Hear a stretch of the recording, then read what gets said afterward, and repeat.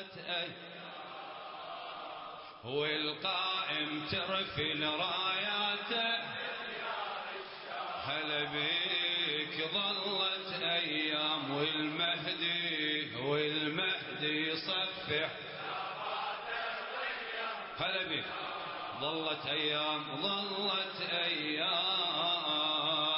والقائم ترفل ظلت أيام والمهدي يصفح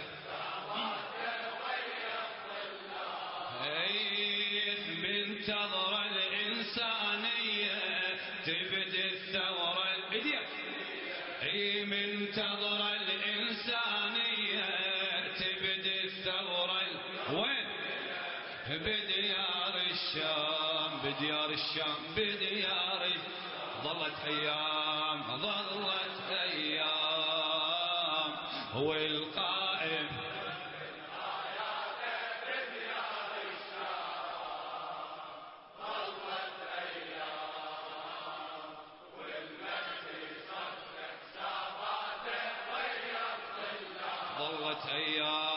ظلت أيام والقائم. يا زهراء، بسم الله الرحمن الرحيم. إمام زماني، مولى نعمتي، صلوات تترى عليك بقية الله. إني أسرجت إليك جوادي وهجرت الوادي. إني أسرجت إليك جوادي وهجرت الوادي،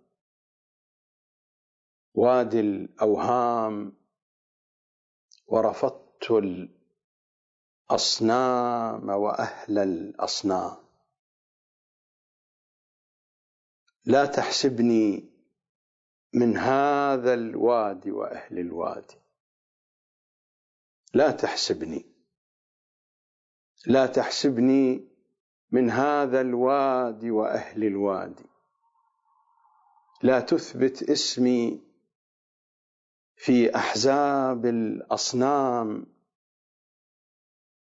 لا تتركني أصرف عمري في خدمة رايات التيه والجهل والأوهام بالزهراء عليك. إني أسرجت إليك جوادي، فامنحني القوة أن أعلو صهوته وأفر إليك بالزهراء عليك. أكمل نقصي وتجاوز عن خطئي، عن جرمي، عن تقصيري، يا من يعفو عن عاص هفوته. امنحني القوة أن أعلو صهوته وأفر إليك. إني أسرجت إليك فؤادي قبل جوادي وتوجهت إليك بقية الله. أين وجه الله الذي إليه يتوجه الأولياء؟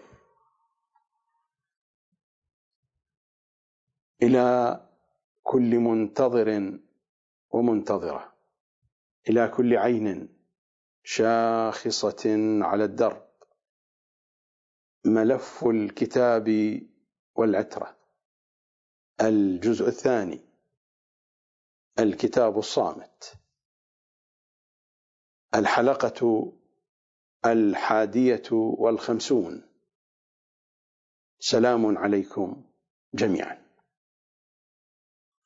لا زال الحديث تحت هذا العنوان: سياحة مختصرة بين آيات القرآن والأحاديث التفسيرية. وهذا هو الجزء السابع. ولا زال الكلام في أجواء سورة التحريم، حيث وصلنا إلى نقطة مهمة: إننا لا نستطيع أن نفهم خفايا هذه السورة إلا من خلال منهج لحن القول، وإلا سنبقى مترددين بين انتقاص المخالفين وتسطيح مراجعنا وعلمائنا وفقهائنا ومفسرين في الوسط الشيعي. ولاحظتم ما كتبوا وما حبروا بأقلامهم في أمهات التفسير الشيعي، كل ذلك مر فيما تقدم من حديث. وفي الحلقة الماضية سلته الضوء وبشكل مجمل على ظاهرة اغتيال وقتل الأنبياء والأوصياء. محاولات القتل والاغتيال موجودة على طول الخط.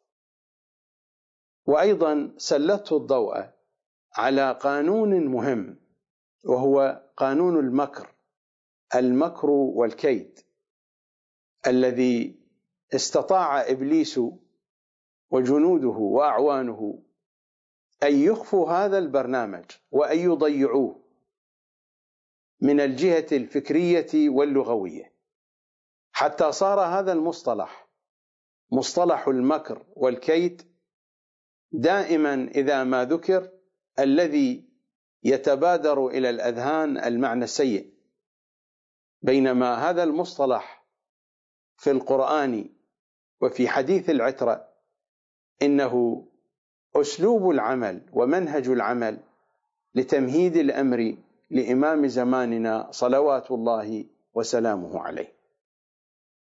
هناك وصف سيء للمكر الإبليسي، ذلك شيء آخر، وكيد إبليس وكيد الشيطان كيد ضعيف.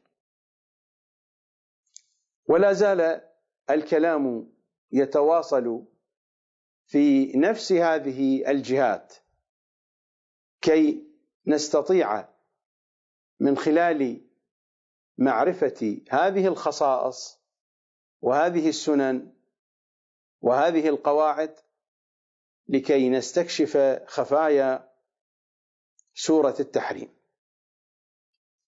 هذا هو الجزء السابع من عنوان سياحة مختصرة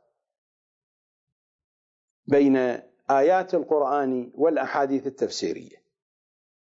وهذا هو القسم الثالث من أقسام الحديث حول سورة التحريم.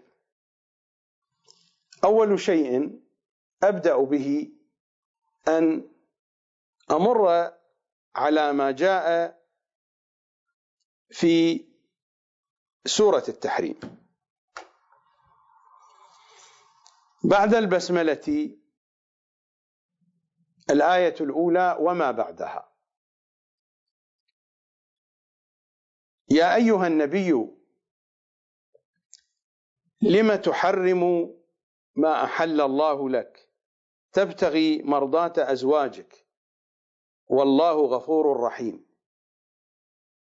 الآية تتحدث عن تحريم النبي صلى الله عليه وآله وسلم شيئا على نفسه. وهنا الآية تستفهم تعاتب قل ما شئت، ليس مهما ذلك، لكن هناك في الآية موضوع مهم وهو التحريم، والذي سميت به السورة بسورة التحريم. النبي يحرم شيئا على نفسه. يا أيها النبي لم تحرم ما أحل الله لك. هناك شيء يحله الله والنبي يحرمه. تبتغي مرضات أزواجك والله غفور رحيم. الآية التي بعدها: قد فرض الله لكم تحلة أيمانكم والله مولاكم وهو العليم الحكيم. ثم تأتي الآية: وإذ أسر النبي إلى بعض أزواجه. والحديث عن السر نتركه إلى حلقة يوم غد، إلى أن تأتي الآية الرابعة: إن تتوبا إلى الله فقد صغت قلوبكما وإن تظاهرا عليه فإن الله هو مولاه وجبريل وصالح المؤمنين والملائكة بعد ذلك ظهير. الله وجبريل وصالح المؤمنين علي صلوات الله عليه، والملائكة بعد ذلك يكونون أنصارا، والملائكة بعد ذلك ظهير لعلي صلوات الله وسلامه عليه، كما مر علينا في رواياتهم وأحاديثهم الشريفة. الآيات هذه فيها مفاتيح، وهذا هو أسلوب الإشارة في القرآن، وهذا هو أسلوب لحن القول. هذه الآيات فيها مفاتيح، إذا لم نشخص المفاتيح في هذه الآيات لن تتضح الصورة. لذا سأشير إلى أهم المفاتيح في هذه الآيات.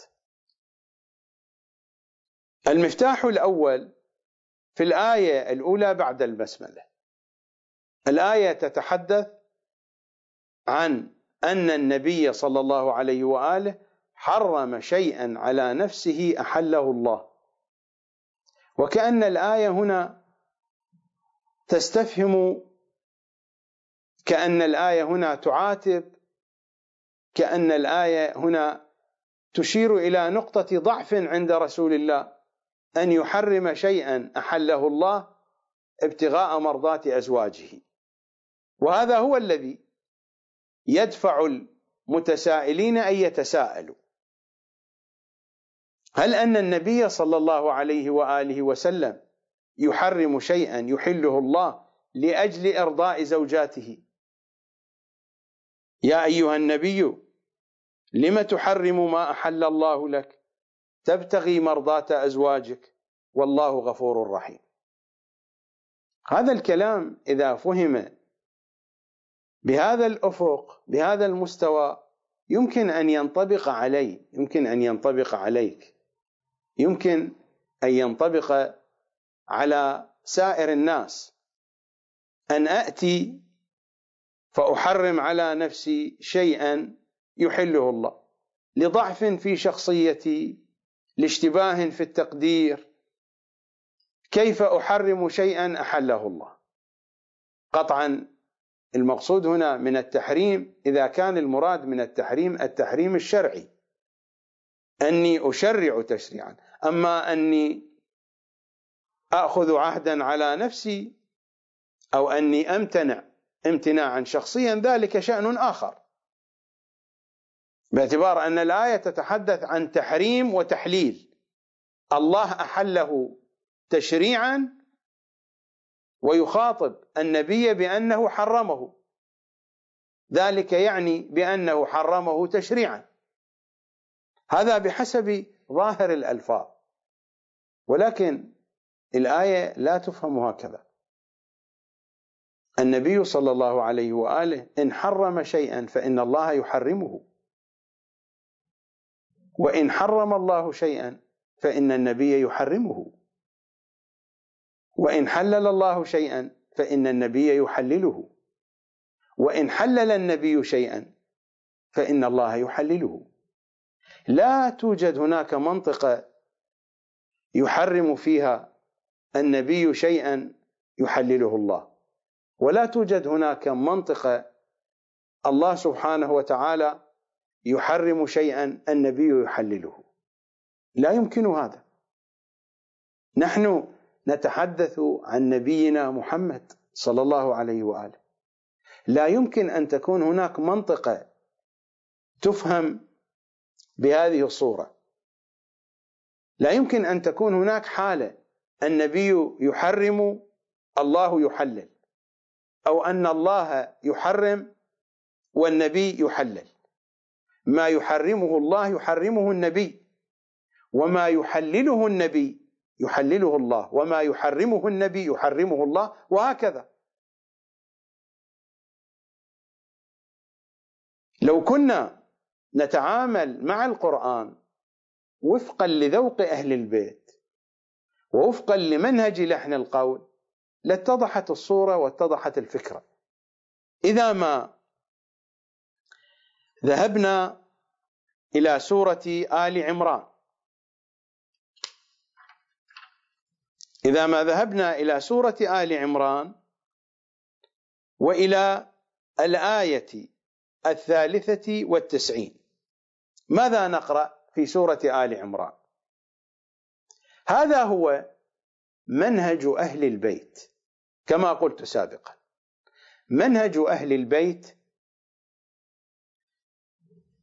إننا نفهم الكتاب بالكتاب وبالعترة، ونفهم العترة بالعترة وبالكتاب.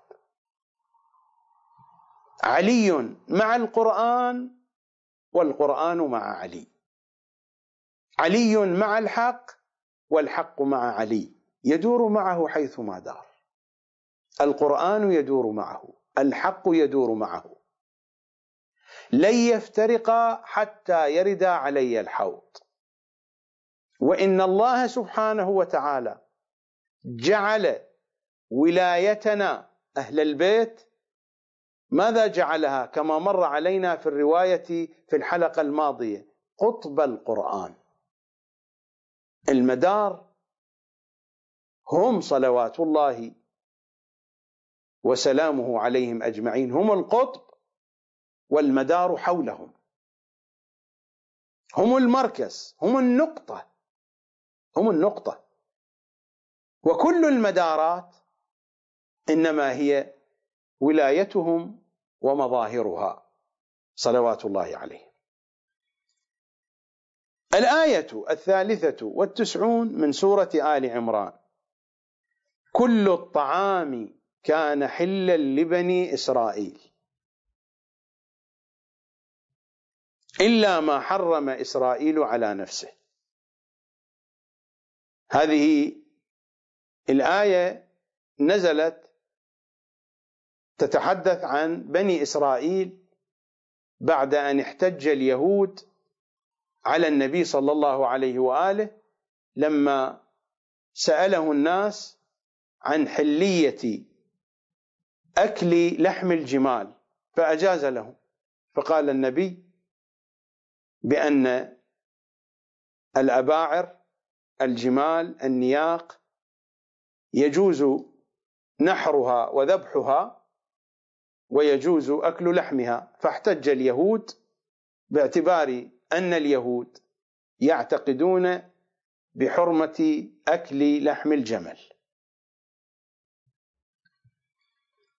ولا أريد الخوض في هذه القضية، حديثنا في جانب آخر. كل الطعام كان حلا لبني إسرائيل إلا ما حرم إسرائيل على نفسه. إسرائيل من هو؟ يعقوب، يعني يعقوب الذي منزلته دون منزلة يوسف حرم شيئا على نفسه، الله حرمه وهو يعقوب. أين القياس بمحمد صلى الله عليه وآله؟ كل الطعام كان حلا لبني إسرائيل إلا ما حرم إسرائيل على نفسه من قبل أن تنزل التوراة. قل فأتوا بالتوراة فاتلوها إن كنتم صادقين. طبعا التوراة الآن الموجودة فيها تحريم الجمل. أنا لا أريد الخوض في هذه الآية، لكن من خلال الآية باعتبار القرآن هنا يطالب بمطالعة التوراة، فذلك يعني أن التوراة التي كانت موجودة في زمان النبي صلى الله عليه وآله لم يكن فيها ذكر لتحريم لحوم الجمال. الآية واضحة: كل الطعام كان حلا لبني إسرائيل إلا ما حرم إسرائيل على نفسه من قبل أن تنزل التوراة. بعد أن نزلت التوراة على موسى رفع هذا التحريم عن بني إسرائيل. إذا ما ذهبنا إلى الروايات، هذا هو تفسير البرهان، هذا هو تفسير البرهان المجلد 2. الرواية عن الشيخ الكليني ينقلها عن الكافي الشريف عن عبد الله بن أبي يعفور عن أبي عبد الله عليه السلام قال: إن إسرائيل كان إذا أكل من لحم الإبل هيج عليه وجع الخاصرة فحرم على نفسه لحم الإبل. حرم على نفسه، امتنع، ليس تحريما شرعيا، لأن لحم الإبل يهيج عليه وجع الخاصرة، فلأجل ذلك امتنع. بسبب هذه الحالة الله سبحانه وتعالى حرم ذلك على بني إسرائيل وهو يعقوب، فما بالك بالحديث عن محمد صلى الله عليه وآله. إذن الآية حين تتحدث عن التحريم هنا لها مقصد أبعد من قضية أن النبي صلى الله عليه وآله يعاتب في هذه الآية: لما تحرم على نفسك هذا الشيء؟ إذا كان يعقوب حرم على نفسه شيئا تحريما شخصيا وليس شرعيا، ومع ذلك ترتب عليه التحريم الشرعي من قبل الله،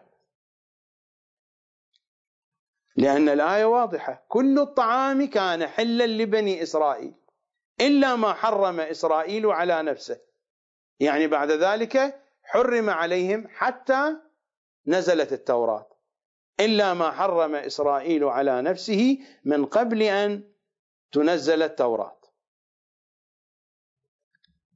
إن إسرائيل كان إذا أكل من لحم الإبل هيج عليه وجع الخاصرة فحرم على نفسه لحم الإبل، وذلك قبل أن تنزل التوراة، فلما نزلت التوراة لم يحرمه ولم يأكله، يعني موسى عليه السلام، يعني موسى لم يحرمه ولم يأكله. ونفس الكلام أيضا جاء في تفسير العياشي، نفس هذا المضمون الذي ذكره الشيخ الكليني في الكافي الشريف ذكره العياشي في تفسيره. في تفسير علي بن إبراهيم ما الذي جاء؟ الذي جاء في تفسير علي بن إبراهيم هو هذا: إن يعقوب كان يصيبه عرق النساء فحرم على نفسه لحم الجمل، فقالت اليهود إن لحم الجمل محرم في التوراة، فقال عز وجل لهم: فأتوا بالتوراة فاتلوها إن كنتم صادقين، إنما حرم هذا إسرائيل على نفسه ولم يحرمه على الناس، وهذا حكاية عن اليهود ولفظه لفظ الخبر. كل هذا الكلام الذي جاء في تفسير علي بن إبراهيم بأن هذا الحديث كله عن اليهود، يعني اليهود هكذا يقولون: إن يعقوب كان يصيبه عرق النساء فحرم على نفسه لحم الجمل.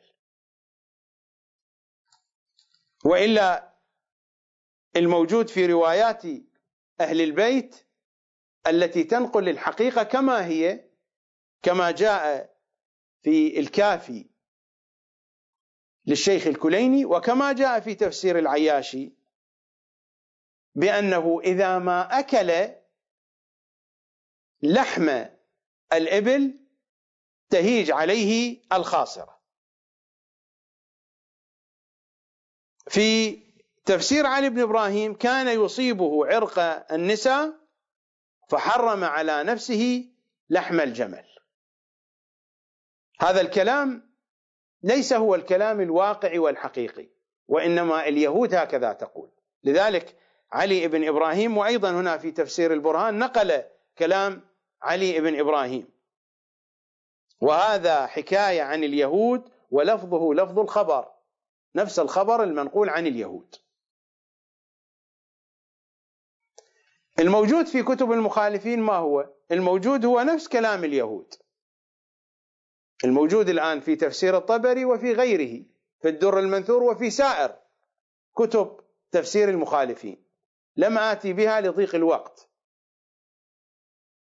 الموجود بأن يعقوب كان مصابا بعرق النساء فنذر نذرا إذا ما شفى من هذا المرض أنه لا يأكل لحم الجمل، هذا هو الموجود في كتب المخالفين، ولا معنى لهذا النذر.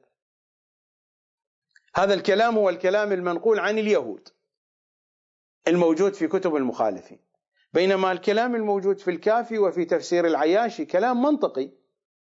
الموجود في تفسير علي بن إبراهيم هو نقلا عن اليهود، لا أن علي بن إبراهيم يتبنى هذا الكلام، لأنه قال وهذا حكاية عن اليهود بحسب الرواية ولفظه لفظ الخبر، مجرد إخبار عن الذي قاله اليهود. لنرى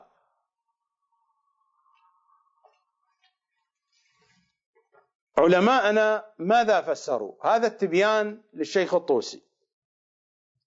أنا لست مهتما بما قاله الشيخ الطوسي، ولكن فقط أريد أن آتيكم بنموذج آخر من اعتماد علمائنا وبالذات شيخ الطائفة الشيخ الطوسي على ما في تفسير الطبري وعلى ما في كتب المخالفين. ماذا نقل وماذا ثبت في تفسيره؟ وكان إسرائيل وهو يعقوب ابن إسحاق ابن إبراهيم نذر إن برأ من النساء، يعني من عرق النساء، أن يحرم أحب الطعام والشراب إليه وهو لحوم الإبل وألبانها، فلما برئ وفى لله بنذره. وقال ابن عباس والحسن، يعني الحسن البصري، إن إسرائيل أخذه وجع العرق الذي يقال له النساء، فنذر إن شفاه الله أن يحرم العروق ولحم الإبل على نفسه وهو أحب الطعام إليه. هذا الكلام هو كلام المخالفين، وما نقل شيئا آخر من حديث أهل البيت الموجود في الكافي والموجود في تفسير العياشي. لا أدري لماذا لا ينقل الكلام المنطقي الموجود عند الكليني نقلا عن الأئمة وعند العياشي عن الإمام الصادق عليه السلام، من أن يعقوب إذا ما أكل لحم الإبل سبب له وجع الخاصرة، وهذا شيء موجود إلى الآن. الناس الآن بعض الناس إذا يأكلون لحم الجمال تصيبهم آلام في بطونهم، هذه قضية موجودة إلى اليوم. فكان يصيبه وجع الخاصرة، بسبب ذلك امتنع عن أكل لحم الجمال، وهذا كلام منطقي جدا. أما أنه بسبب عرق النساء نذر إذا ما شفى من هذا المرض أن يمتنع عن أكل لحم الجمال الذي هو أحب الطعام إليه؟ أيهما أكثر منطقية، أكثر مقبولية؟ لماذا الشيخ الطوسي يذهب ينقل ذلك الكلام من كتب المخالفين ويترك هذا الكلام المنطقي الموجود في الكافي وموجود في تفسير العياشي؟ لماذا يفعل هكذا؟ هذه القضية يفعلها على طول الخط، وليس فقط الشيخ الطوسي، كل علمائنا كل مفسرين الأعم الأغلب منهم إن لم يكن الجميع يجعلون روايات أهل البيت على الحاشية في أحسن الأحوال أو أصلا لا يرجعون إليها.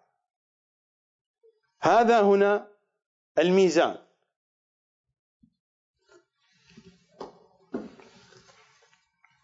ميزان السيد الطباطبائي ثبت ما جاء في الكافي وفي تفسير العياشي.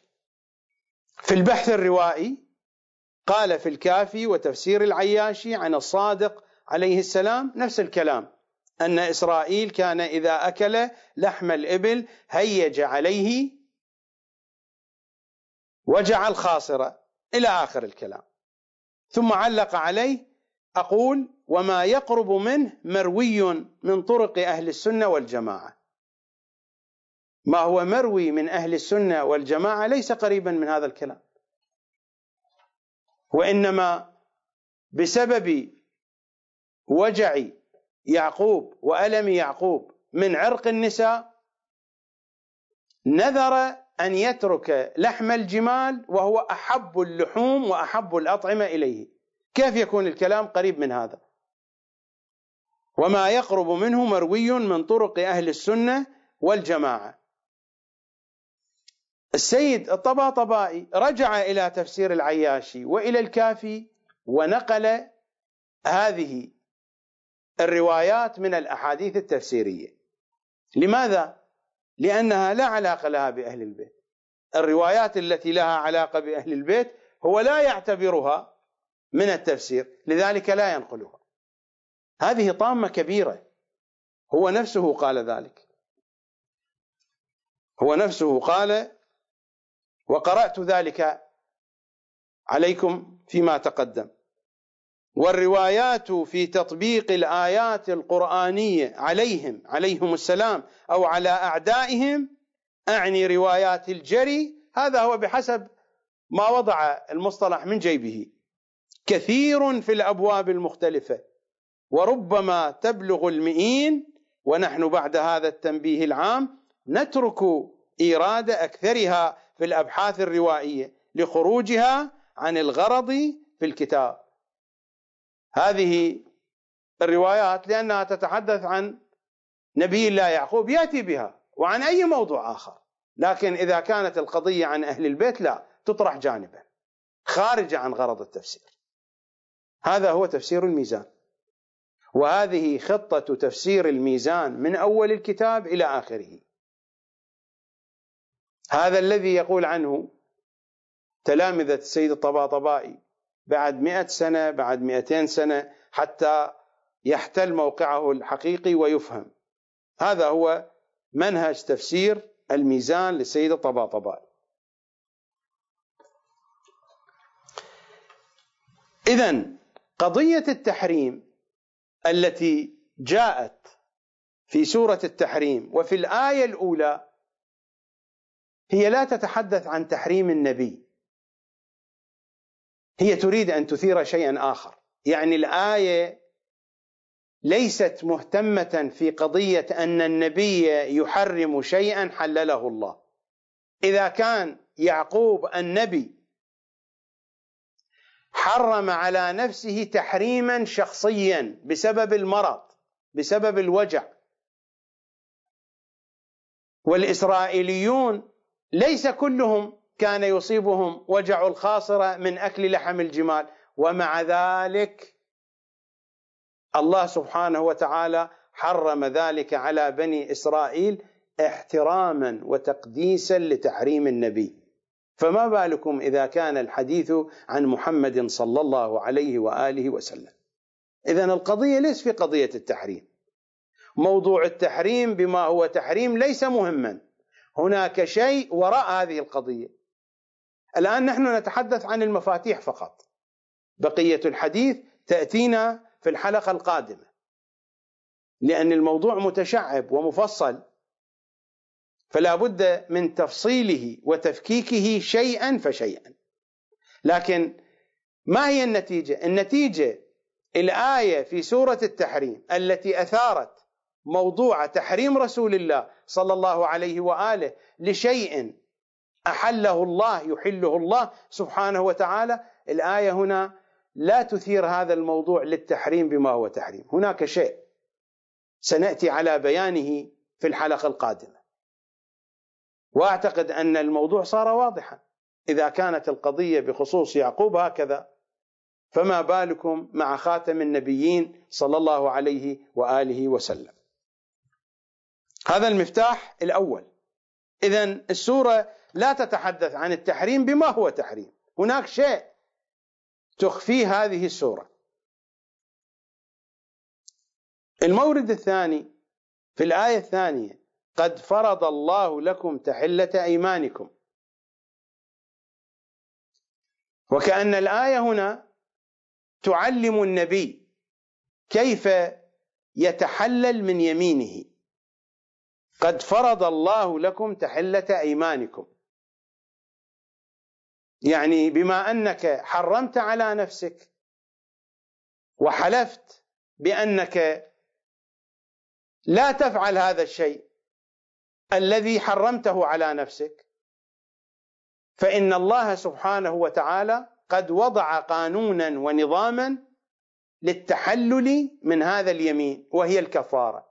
وكأن رسول الله صلى الله عليه وآله وسلم لا يعلم ذلك، لا يعرف بأن الأيمان يمكن أن تحلل بالكفارة. وحكم تحليل الأيمان بالكفارة قد سبق نزول هذه الآية وسبق نزول هذه الواقعة، وهو موجود. إذا ذهبنا إلى سورة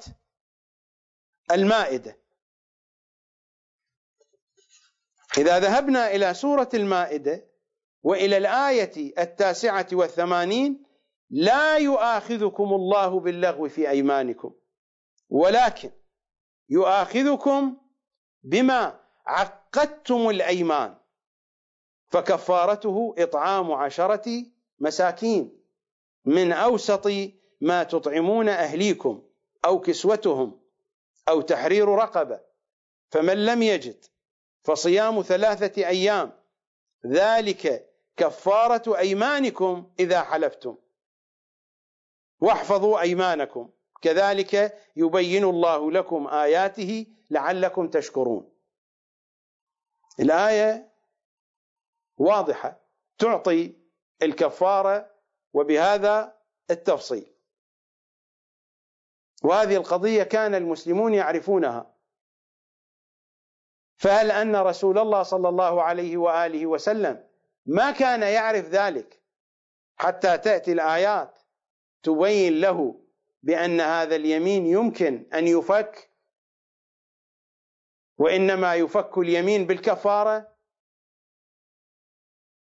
هذه قضية ثانية. إذن المسألة هناك خصوصية في قضية التحريم، خصوصية في قضية هذا اليمين وهذا الحلف،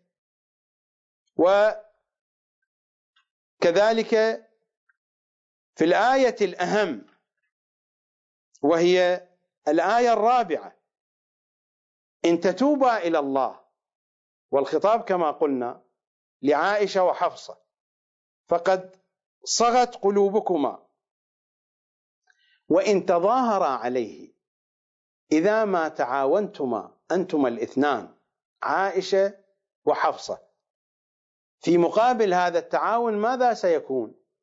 فإن الله هو مولاه وجبريل وصالح المؤمنين والملائكة بعد ذلك ظهير. هل القضية منطقية في شأن عائلي خاص محدود تكون المواجهة بهذا القدر؟ لا كما تحدث سيد قطب، لا كما تحدث محمد جواد مغنية والبقية. هل القضية بهذا المستوى؟ إننا إذا ما ذهبنا مع لحن القرآن مع حديث القرآن ماذا نرى؟ أهم الوقائع والأحداث التي مرت في أيام رسول الله صلى الله عليه وآله، هل هناك حدث أكبر وأقوى من حادثة بدر؟ بدر يوم الفرقان، اليوم الذي ثبت فيه الدين وثبت فيه الإسلام. إذا ذهبنا إلى سورة الأنفال،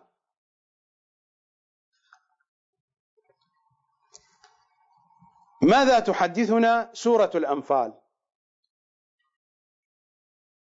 سورة الأنفال تتحدث عن يوم بدر في الآية 2 بعد 10: إذ يوحي ربك إلى الملائكة أني معكم فثبتوا الذين آمنوا. المواجهة هنا الملائكة في مواجهة أحداث بدر. إذ يوحي ربك إلى الملائكة أني معكم فثبتوا الذين آمنوا سألقي في قلوب الذين كفروا الرعب فاضربوا فوق الأعناق واضربوا منهم كل بنان. يعني الصورة الواضحة هي صورة الملائكة هنا في اللحن القرآني. قطعا الدور الأول والأخير هو لسيد الأوصياء في كل الوقائع، ولكننا مع اللحن القرآني. الآن في بدر الحديث عن الملائكة. إذا ما ذهبنا إلى واقعة أخرى وهي واقعة الأحزاب، ماذا سنجد في سورة الأحزاب في الآية 25: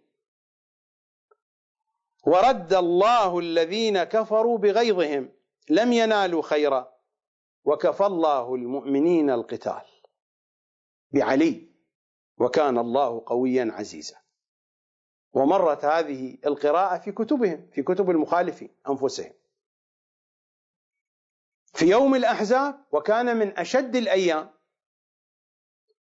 هي نفس السورة تحدثت: إذ جاءوكم من فوقكم ومن أسفل منكم وإذ زاغت الأبصار وبلغت القلوب الحناجر وتظنون بالله الظنونا هنالك ابتلي المؤمنون وزلزلوا زلزالا شديدا. الكفاية بمن كانت؟ وكفى الله المؤمنين القتال بعلي. في بدر كان الحديث عن الملائكة، وفي الأحزاب عن علي. وإذا ذهبنا إلى سورة التوبة حيث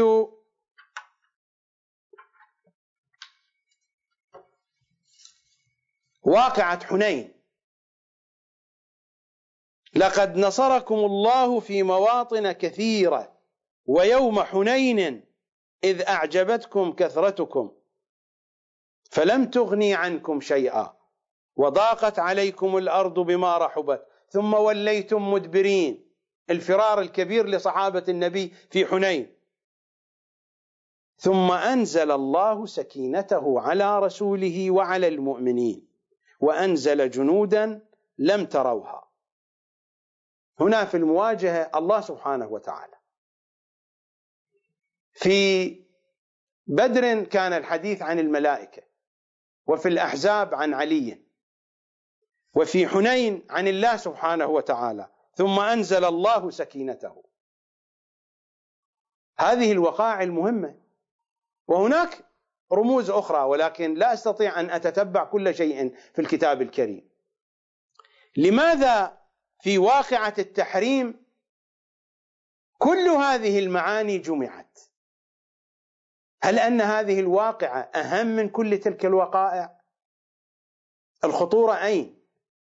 هل أن القضية إذا كانت بخصوص عائشة وحفصة تكون المواجهة الله وجبريل وصالح المؤمنين والملائكة، تكون فقط في مواجهة عائشة وحفصة، بينما في بدر المواجهة القرآن تحدث عن الملائكة، وفي الأحزاب تحدث عن علي، وفي حنين تحدث عن الله. لماذا في واقعة التحريم الجميع اجتمعوا هنا؟ هذا يعني أن هناك شيئا كبيرا، قضية كبيرة جدا. هذه القضية لا يمكن أن نستكشف سرها إلا أن نستكشف شيئا كبيرا في القرآن. الشيء الأكبر في القرآن أين موجود؟ موجود في سورة المائدة. إذا ذهبنا إلى الآية 67 من سورة المائدة، الآية 67 من سورة المائدة هي التي تحدثنا عن أكبر شيء في القرآن. يا أيها الرسول بلغ ما أنزل إليك من ربك وإن لم تفعل فما بلغت رسالته. الشيء الأكبر هو ولاية علي، أكبر من القرآن، لأن القرآن جزء من رسالة النبي. وبيعة الغدير بحسب هذه الآية هي أكبر من الرسالة، فما بلغت رسالته، الرسالة بكل تفاصيلها. ونحن نتحدث في الأيام الأخيرة من حياة رسول الله صلى الله عليه وآله، فيما بين بيعة الغدير ورحيل رسول الله صلى الله عليه وآله وشهادة النبي الأعظم أيام قلائل، 18 من شهر ذي الحجة، ثم جاء محرم، وفي نهاية صفر في 28 من شهر صفر، أيام قلائل. مع ذلك الخطاب هكذا: وإن لم تفعل فما بلغت رسالته. ما كان في بدر كان الرمز القرآني واللحن القرآني يتحدث عن الملائكة، وفي الأحزاب عن سيد الأوصياء، وفي حنين عن الله سبحانه وتعالى، في سورة التحريم عن الجميع. الله، صالح المؤمنين، والملائكة، الجميع وجدوا في الحديث في سورة التحريم. إذن القضية قضية كبيرة. هذه القضية لا توازن ولا يمكن أن تعرف إلا من خلال هذه القضية الأكبر في الكتاب الكريم. أكبر قضية في الكتاب الكريم هي هذه، وإنك لن تجد شيئا أكبر من هذه القضية، لأنه لا يوجد شيء يوازي أو يكون أكبر من رسالة الله للنبي الأعظم. وإن لم تفعل فما بلغت رسالته. كل ذلك لا يعد بشيء إذا ما وزن بولاية علي، ببيعة الغدير التي هي شأن من شؤونات علي صلوات الله وسلامه عليه. هذا مفتاح مهم، وهذا هو المفتاح الأهم في سورة التحريم، وستتضح لكم الحقائق شيئا فشيئا. إذن الآن عندنا 3 مفاتيح. المفتاح الأول في قضية التحريم، الآية لا تتحدث عن التحريم بما هو تحريم، وإلا كيف يكون الكلام مع قضية النبي يعقوب؟ وهل هناك وجه للمقايسة بين إسرائيل وبين محمد صلى الله عليه وآله؟ قضية تحلة اليمين والتحلل من اليمين مذكورة ومعروفة عند المسلمين. لماذا ذكرت هنا وكأنها شيء لا يعرفه النبي صلى الله عليه وآله؟ وهذه القضية المهمة أن السورة جعلت من الله وجبريل وصالح المؤمنين والملائكة بعد ذلك ظهير لصالح المؤمنين لعلي صلوات الله وسلامه عليه، جعلت كل هذه العناوين في مواجهة عائشة وحفصة. هل القضية بهذه السذاجة؟ هذه المفاتيح ستدلنا على الحقيقة الموجودة والمختفية في هذه السورة، ولكننا نصل إليها شيئا فشيئا.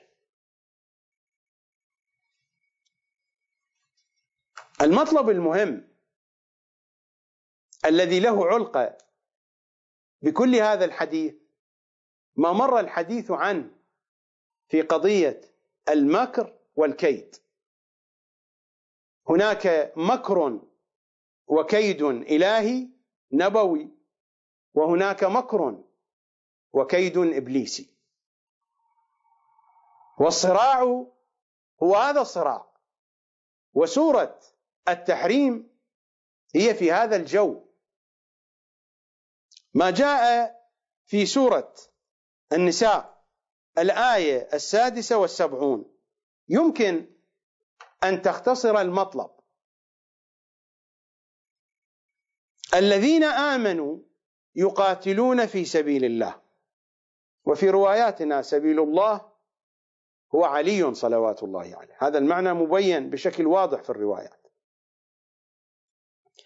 الذين آمنوا يقاتلون في سبيل الله والذين كفروا يقاتلون في سبيل الطاغوت. ومرت علينا الأسماء والتكنية بأسماء الخير والشر، مرت علينا الروايات في الحلقة الماضية. الذين آمنوا يقاتلون في سبيل الله والذين كفروا يقاتلون في سبيل الطاغوت فقاتلوا أولياء الشيطان. من هم أولياء الشيطان؟ الذين يقاتلون في سبيل الطاغوت فقاتلوا أولياء الشيطان. أولياء الشيطان هم الرؤساء، هم القمة. القمة في أي مجموعة؟ في مجموعة الذين كفروا. الذين كفروا يقاتلون في سبيل الطاغوت. الطاغوت هم أولياء الشيطان، فقاتلوا أولياء الشيطان، قاتلوا الطاغوت. إن كيد الشيطان كان ضعيفا. هناك كيد رباني وهناك كيد شيطاني، كيدان مكران رباني وشيطاني، والآية تتحدث عن هذين الكيدين، تتحدث عن هذين المكرين. الذين آمنوا يقاتلون في سبيل الله والذين كفروا يقاتلون في سبيل الطاغوت فقاتلوا أولياء الشيطان إن كيد الشيطان كان ضعيفا. كيد الشيطان ضعيف بالقياس إلى كيد الله سبحانه وتعالى. مكر الشيطان مكر ضعيف بالقياس إلى مكر الله، فهو خير الماكرين. وإلا فإن كيد الشيطان ليس كيدا ضعيفا. كيد الشيطان يكون ضعيفا إذا ما قيس إلى كيد الله، ومكر الشيطان يكون مكرا ضعيفا إذا ما قيس إلى مكر الله سبحانه وتعالى. أما أن نتصور بأن كيد الشيطان كيد ضعيف إذا ما تصورنا هذه الفكرة فإن الشيطان سيكيدنا بكيده. الشيطان مكائده معقدة وقوية، لكنها تكون ضعيفة إذا ما قيست بكيد الله، إذا ما قيست بالكيد المحمدي، بالكيد العلوي، بالكيد الفاطمي، بالكيد الحسني، بالكيد الحسيني، بالكيد المهدوي. إذا ما قيست بهذا الكيد يكون كيد الشيطان كيدا ضعيفا، وإلا فالشيطان كيده كيد قوي بالنسبة لنا، ولا نستطيع أن نستقوي على هذا الكيد إلا باللجوء إليهم صلوات الله وسلامه عليهم أجمعين. لذلك في أدعية الاستعاذة كيف نستعيذ؟ أعوذ بكلمات الله التامات. ما معنى الكلمات التامات؟ هم الكلمات التامة. اللهم إني أسألك من كلماتك بأتمها.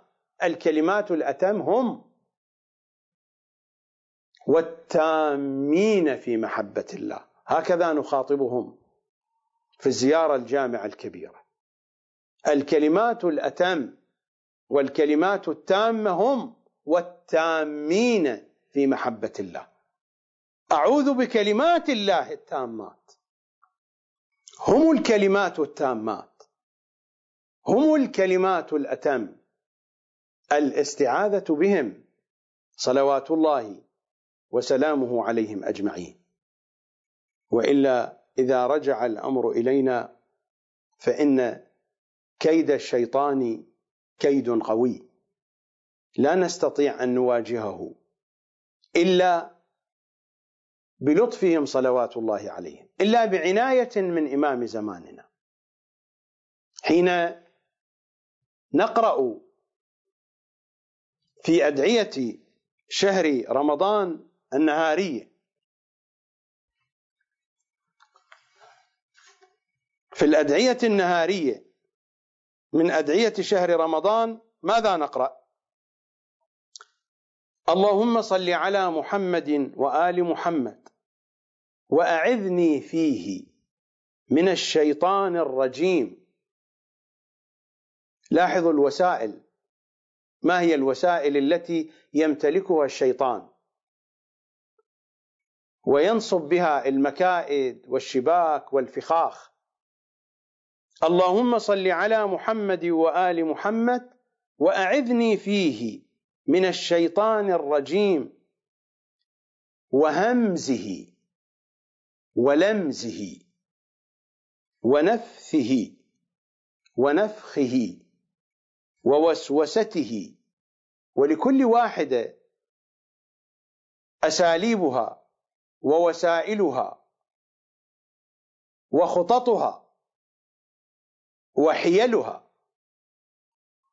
وهمزه ولمزه ونفثه ونفخه ووسوسته وتثبيطه وبطشه وكيده ومكره وحبائله وخدعه وأمانيه وغروره وفتنته وشركه. وهل تقف القضية عند هذا الحد؟ بعد ذلك وأحزابه، أحزاب، وأتباعه، أتباع، مجاميع، وأشياعه وأوليائه وشركائه وجميع مكائده. الآية التي مرت علينا قبل قليل، الآية 76 من سورة النساء: فقاتلوا أولياء الشيطان. قاتلوهم بماذا؟ بقوة الله، بمكر الله، بكيد الله. يكون كيد الشيطان حينئذ كيدا ضعيفا. وإلا هذا هو الشيطان، هذا هو الشيطان وهذه وسائله. وهمزه ولمزه ونفثه ونفخه ووسوسته وتثبيطه وبطشه وكيده ومكره وحبائله وخدعه وأمانيه وغروره وفتنته وشركه وأحزابه وأتباعه وأشياعه وأوليائه وشركائه وجميع مكائده، مكائد من الكيد. وفوق كل هذه المجموعات من الجن والإنس وكل هذه الأساليب والوسائل تأتينا وجميع مكائده، لأنه لا توجد في اللغة العربية ألفاظ أخرى يمكن أن تصنف لنا مكائد الشيطان. لذلك الإمام قال وجميع مكائده، عدد جميع الألفاظ المحتملة في اللغة ثم قال وجميع مكائده. الكيد بهذا النحو كيد قوي لا نستطيع أن نستقوي عليه إلا بالاستعانة بإمام زماننا، وهذا هو سر الاحتياج للإمام المعصوم. هذا هو سر الاحتياج. سر الاحتياج للإمام المعصوم ليس حاجة سياسية كما يتحدث السياسيون، وليس القضية حاجة اجتماعية كما يحلو للبعض أن يصف المعصوم بأنه مصلح اجتماعي، بأنه قائد سياسي. سر الاحتياج هو طبيعة الحياة الدنيوية. هذه الدنيا دار غرور، ودار الغرور للشيطان وللأبالسة فيها حكم، فيها قانون، ولهم وسائلهم وأساليبهم. وهذا الدعاء يكشف عن جوانب من هذه الأساليب والوسائل. القوة التي نستعين بها على مواجهة هذه الأساليب القوة الممنوحة من الإمام المعصوم، اللطف الآتي من الإمام المعصوم.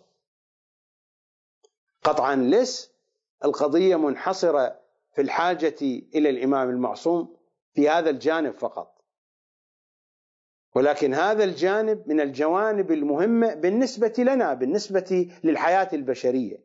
الوجود كله يحتاج المعصوم، لكن لأن الحديث في هذا الجانب أنا أشرت إلى هذه القضية. الحاجة للإمام ليست معنونة أو محصورة بهذا المطلب فقط. إمامنا السجاد في أدعية الصحيفة السجادية ماذا يدعو لأهل الثغور، لحماة الثغور؟ اللهم صل على محمد وآله وكثر عدتهم واشحذ أسلحتهم واحرس حوزتهم وامنع حومتهم وآلف جمعهم ودبر أمرهم وواتر بين ميرهم. ميرهم، المير جمع لميرة، والميرة هي اللوجستيك، المواد اللوجستية التي تحتاجها الجيوش.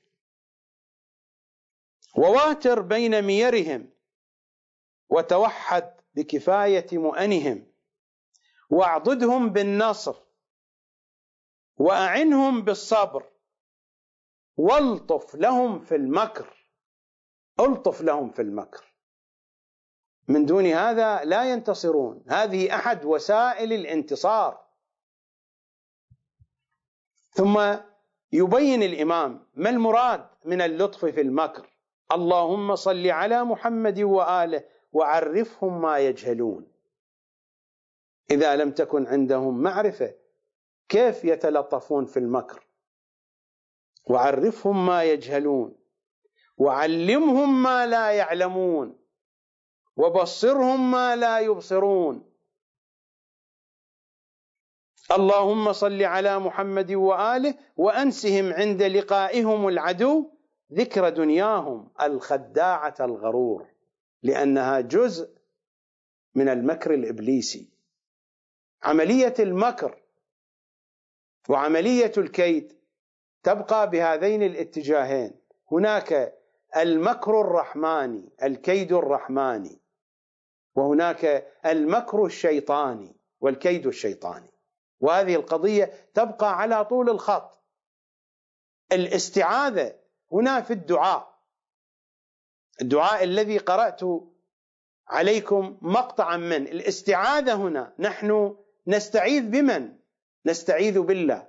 الاستعاذة بالله بأسمائه الحسنى، بكلماته التامات. نحن نستعيذ بهم، نستعيذ بالإمام المعصوم صلوات الله وسلامه عليه كي يمدنا بأي شيء؟ بالمكر الرحماني، بالكيد الرحماني، في مواجهة المكر الشيطاني والكيد الشيطاني. وهذا مصداق من هذه المصادق. هذا الدعاء لما يدعو الإمام لأهل الثغور مثل ما دعا لهم: وكثر عدتهم واشحذ أسلحتهم.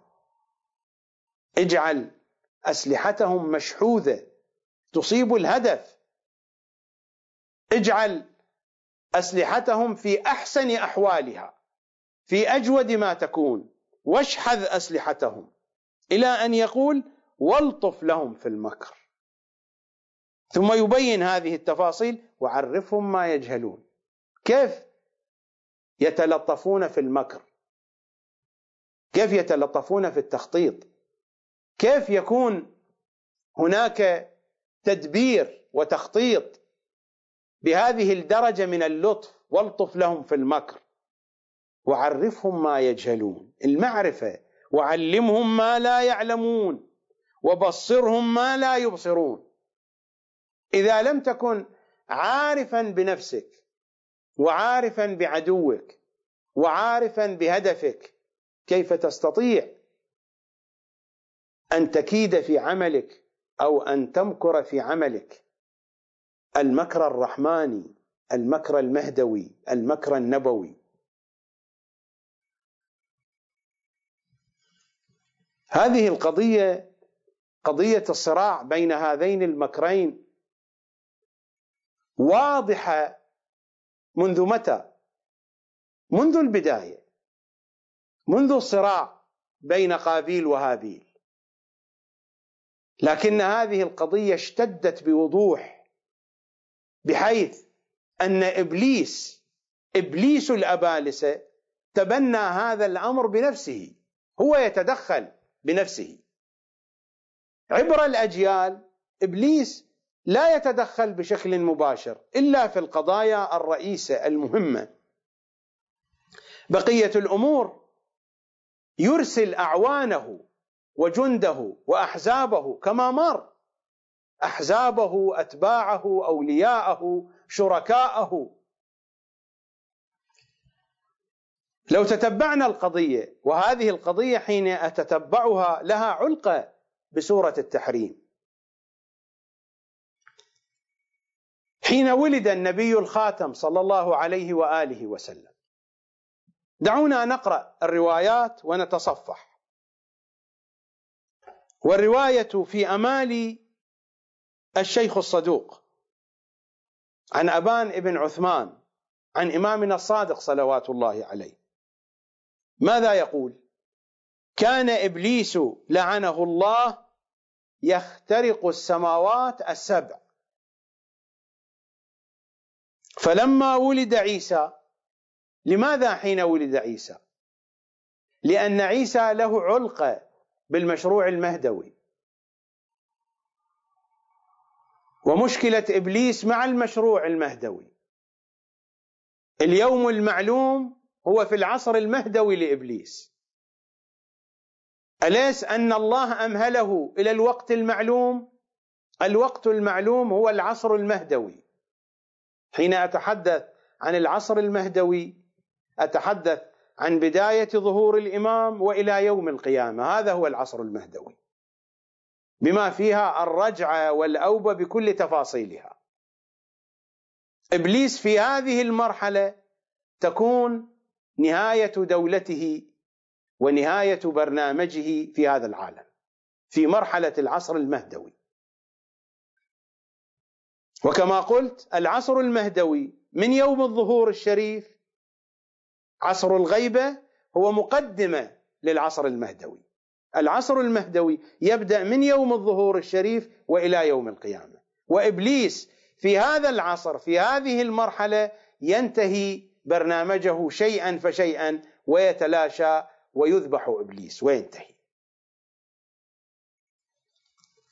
عيسى عليه السلام له علقة خاصة، وأحد الشخصيات المهمة في المشروع المهدوي في بداياته حين الظهور الشريف.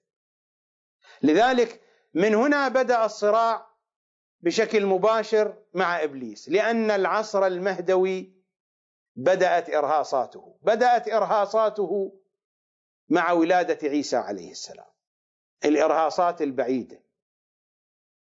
والإرهاصات القريبة بدأت مع ولادة محمد صلى الله عليه وآله، إلى أن جاء آخر الزمان حينما ولد إمامنا. آخر الزمان يولد المهدي في آخر الزمان. بداية آخر الزمان يعني سنة 255 للهجرة لما ولد الإمام صلوات الله عليه.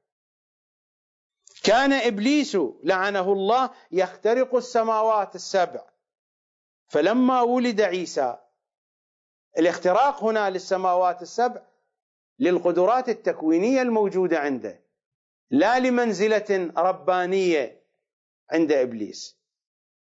هذا الاختراق قضية تكوينية، مثل ما الإنسان استطاع أن يخرج من الأرض ويذهب إلى القمر ويرسل المركبات الفضائية ويرسل التلسكوبات بسبب ما امتلك من قدرة علمية، إبليس يمتلك قدرات تكوينية. هذا المراد من اختراقه للسماوات السبع. كان إبليس لعنه الله يخترق السماوات السبع، فلما ولد عيسى حجب عن 3 سماوات، وكان يخترق 4 سماوات. إنها بدايات المشروع المهدوي لأفول النجم الإبليسي. فلما ولد عيسى حجب عن 3 سماوات، وكان يخترق 4 سماوات. فلما ولد رسول الله صلى الله عليه وآله حجب عن 7 كلها، ورميت الشياطين بالنجوم، وقالت قريش هذا قيام الساعة، لأنهم رأوا أعداد كثيرة من الشهب والنيازك، لأنه ولد هناك، ولد محمد صلى الله عليه وآله وسلم. وقالت قريش هذا قيام الساعة الذي كنا نسمع أهل الكتب يذكرونه، يعني اليهود والنصارى.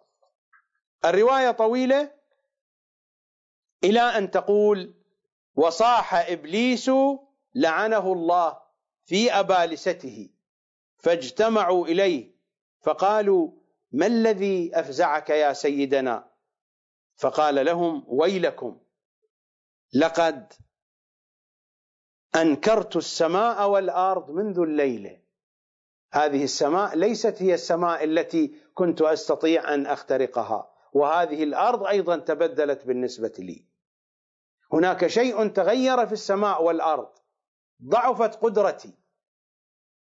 ويلكم، لقد أنكرت السماء والأرض منذ الليلة، لقد حدث في الأرض حدث عظيم ما حدث مثله منذ رفع عيسى ابن مريم، فاخرجوا وانظروا ما هذا الحدث الذي قد حدث.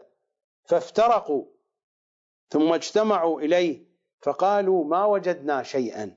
فقال إبليس لعنه الله أنا لهذا الأمر. القضايا الكبيرة إبليس يتبناها بنفسه، أنا لهذا الأمر. ثم انغمس في الدنيا فجالها حتى انتهى إلى الحرم، فوجد الحرم محفوظا بالملائكة. الحرم يعني مكة. فوجد الحرم محفوظا بالملائكة، فذهب ليدخل فصاحوا به، فرجع ثم صار مثل الصر وهو العصفور، فدخل من قبل حراء، من جهة حراء، فقال له جبرائيل وراك لعنك الله. كان جبرائيل موجودا، فقال له إبليس يقول لجبرائيل، فقال له حرف، يعني قضية مختصرة أسألك عنها، حرف أسألك عنه يا جبرائيل، ما هذا الحدث الذي حدث منذ الليلة في الأرض؟ ما الذي حدث؟ فقال له ولد محمد صلى الله عليه وآله. فقال له هل لي فيه نصيب؟ قال لا. قال ففي أمته؟ قال نعم. قال رضيت.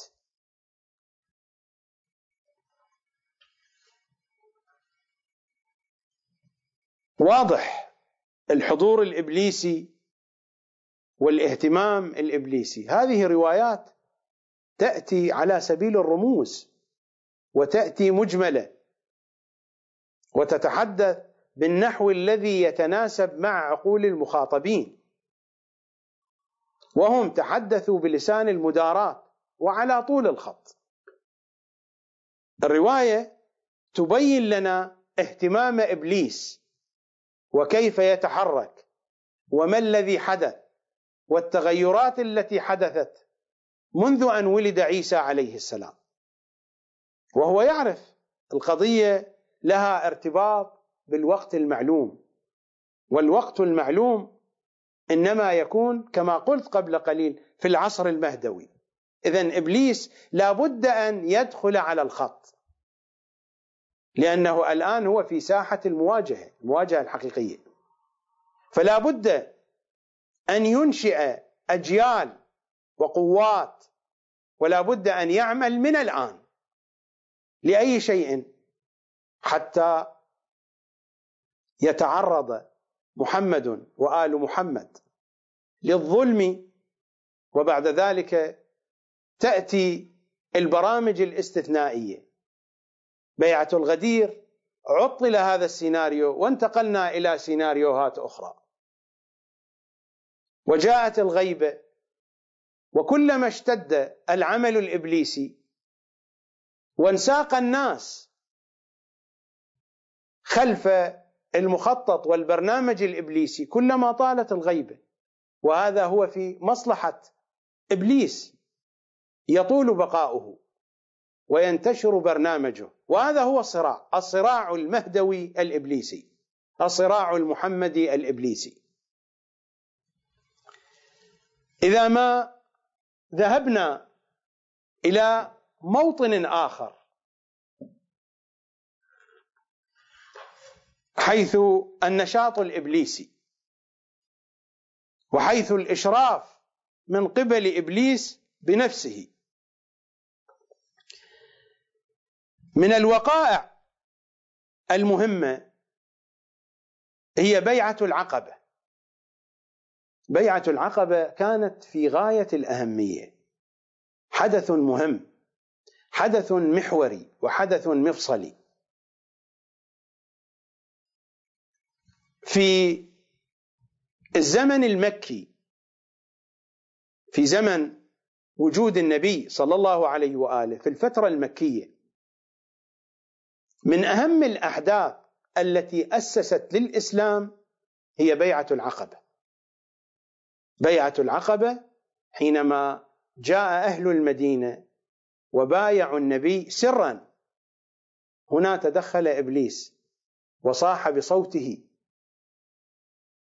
وفضح القضية، وجاءت قريش وأرادت أن تقضي على النبي وعلى الذين جاءوا يبايعون النبي صلى الله عليه وآله من المدينة.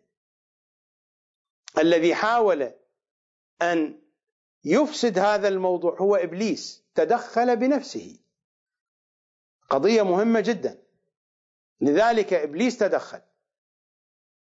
الرواية من تفسير علي بن إبراهيم، تلاحظون أنني أنقل الأحاديث التفسيرية، وإلا هناك أحاديث موجودة في الكتب الأخرى، لأن البرنامج عنوانه الكتاب الصامت، ولأنني أريد أن أبين لكم بأن إعراض علمائنا ومراجعنا ومفسرينا عن الأحاديث التفسيرية سيجعل الشيعة تخسر الكثير والكثير من الحقائق، وستقود التفاسير الشيعية خلف البرنامج الإبليسي، كما صار الآن الواقع العملي. التفاسير الشيعية الموجودة التي كتبها مراجعنا هي في خدمة البرنامج الإبليسي بإعراضها عن حديث أهل البيت.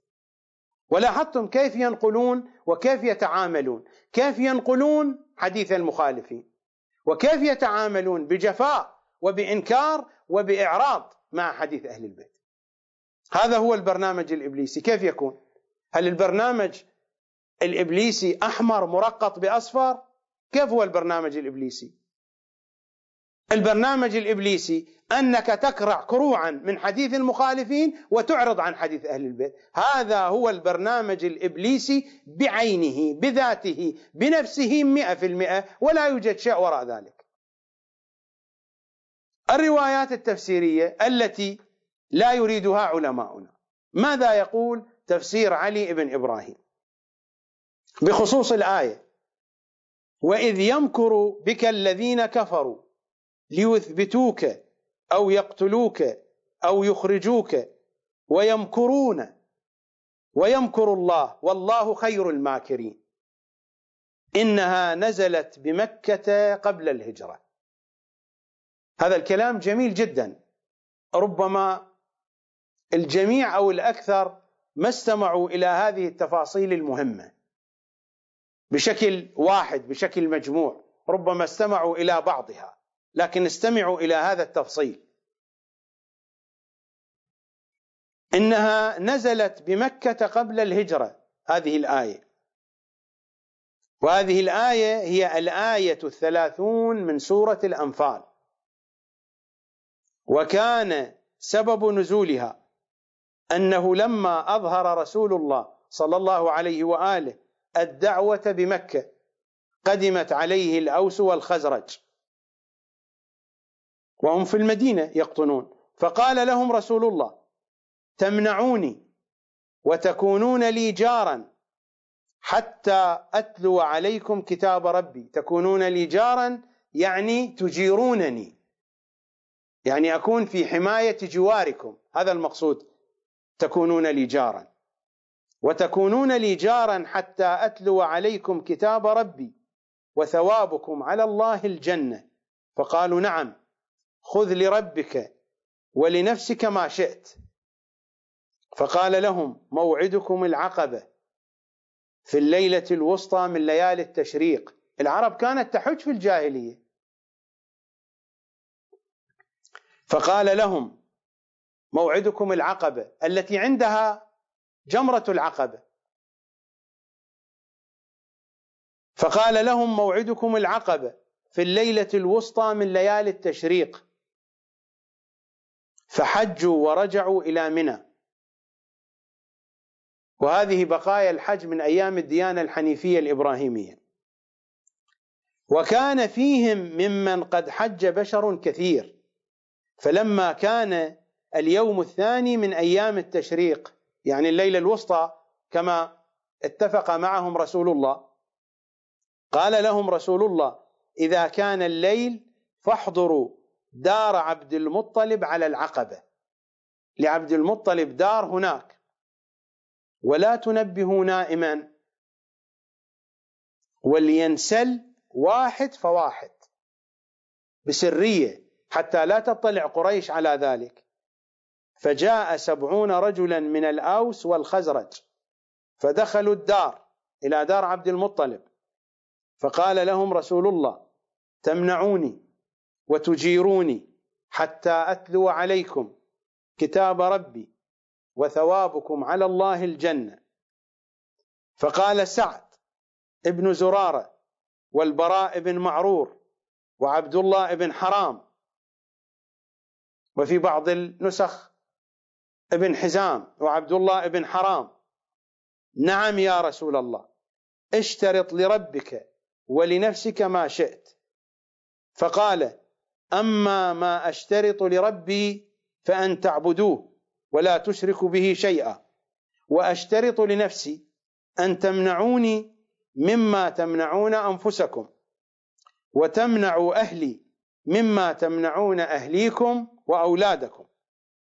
فقالوا: فما لنا على ذلك؟ فقال: الجنة في الآخرة، وتملكون العرب، وتدين لكم العجم في الدنيا، وتكونون ملوكا في الجنة في الآخرة. فقالوا: قد رضينا. فقال: أخرجوا إلي منكم 12 نقيبا يكونون شهداء عليكم بذلك، كما أخذ موسى من بني إسرائيل 12 نقيبا.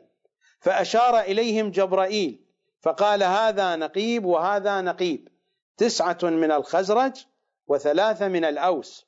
فمن الخزرج سعد بن زرارة والبراء بن معرور وعبد الله بن حرام وهو أبو جابر بن عبد الله الأنصاري، ورافع بن مالك وسعد بن عبادة والمنذر بن عمرو وعبد الله بن رواحة وسعد بن الربيع وعبادة بن الصامت، ومن الأوس أبو الهيثم بن التيهان وهو من اليمن، وأسيد بن حضير وسعد بن خيثمة. فلما اجتمعوا وبايعوا لرسول الله صلى الله عليه وآله صاح إبليس. إبليس حضر بنفسه وصاح، ما تحمل، لأن هذه القضية قضية أساسية، بداية تأسيس الإسلام، بعدها سيهاجر رسول الله. هذا التخطيط للهجرة، والإسلام الحقيقي بدأ بعد الهجرة. ما تحمل إبليس، صاح إبليس: يا معشر قريش والعرب، هذا محمد والصبات من صبات يعني الخارجين على دينهم، هذا محمد والصبات من أهل يثرب على جمرة العقبة يبايعونه على حربكم. فأسمع أهل منى وماجت قريش فأقبلوا بالسلاح، وسمع رسول الله النداء فقال للأنصار: تفرقوا. فقالوا: يا رسول الله، إن أمرتنا أن نميل عليهم بأسيافنا فعلنا. فقال رسول الله: لم أؤمر بذلك، هذا هو المكر الإلهي، ولم يأذن الله لي في محاربتهم. قالوا: فتخرج معنا؟ قال: أنتظر أمر الله. تخرج معنا إلى المدينة يعني تذهب معنا إلى يثرب؟ قال: أنتظر أمر الله. هذا هو المكر الإلهي، هنا التخطيط، المكر الإبليسي والمكر المحمدي. فجاءت قريش على بكرة أبيها قد أخذوا السلاح، وخرج حمزة وأمير المؤمنين ومعهما السيوف، فوقفا على العقبة. فلما نظرت قريش إليهما قالوا: ما هذا الذي اجتمعتم له؟ فقال حمزة: ما اجتمعنا وما هيأنا أحدا، والله لا يجوز هذه العقبة أحد إلا ضربته بسيفي هذا. وهم يعرفون مع من يتكلمون. فرجعوا إلى مكة وقالوا: لا نأمن أن يفسد أمرنا ويدخل واحد من مشايخ قريش في دين محمد، يعني هدئوا الأمور، هدئوها، لا تصطدموا بحمزة وبعلي، هدئوا الأمور. فرجعوا إلى مكة وقالوا: لا نأمن أن يفسد أمرنا ويدخل واحد من مشايخ قريش في دين محمد. فخططوا تخطيط آخر، وكان إبليس حاضر في هذا التخطيط وبشكل فاعل. هذه الأحاديث التفسيرية التي تحدثنا وتكشف لنا عن الوقائع والحقائق. فاجتمعوا في دار الندوة، وهي كما يقال الآن قصر المؤتمرات. فاجتمعوا في دار الندوة أو البرلمان، قل ما شئت. فاجتمعوا في دار الندوة، وكان لا يدخل في دار الندوة إلا من قد أتى عليه 40 سنة. فدخل 40 رجلا من مشايخ قريش، وجاء إبليس في صورة شيخ كبير.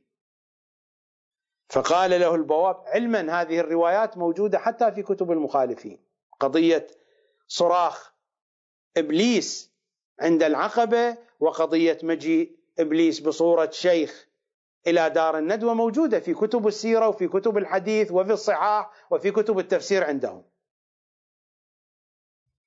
وجاء إبليس في صورة شيخ كبير، فقال له البواب: من أنت؟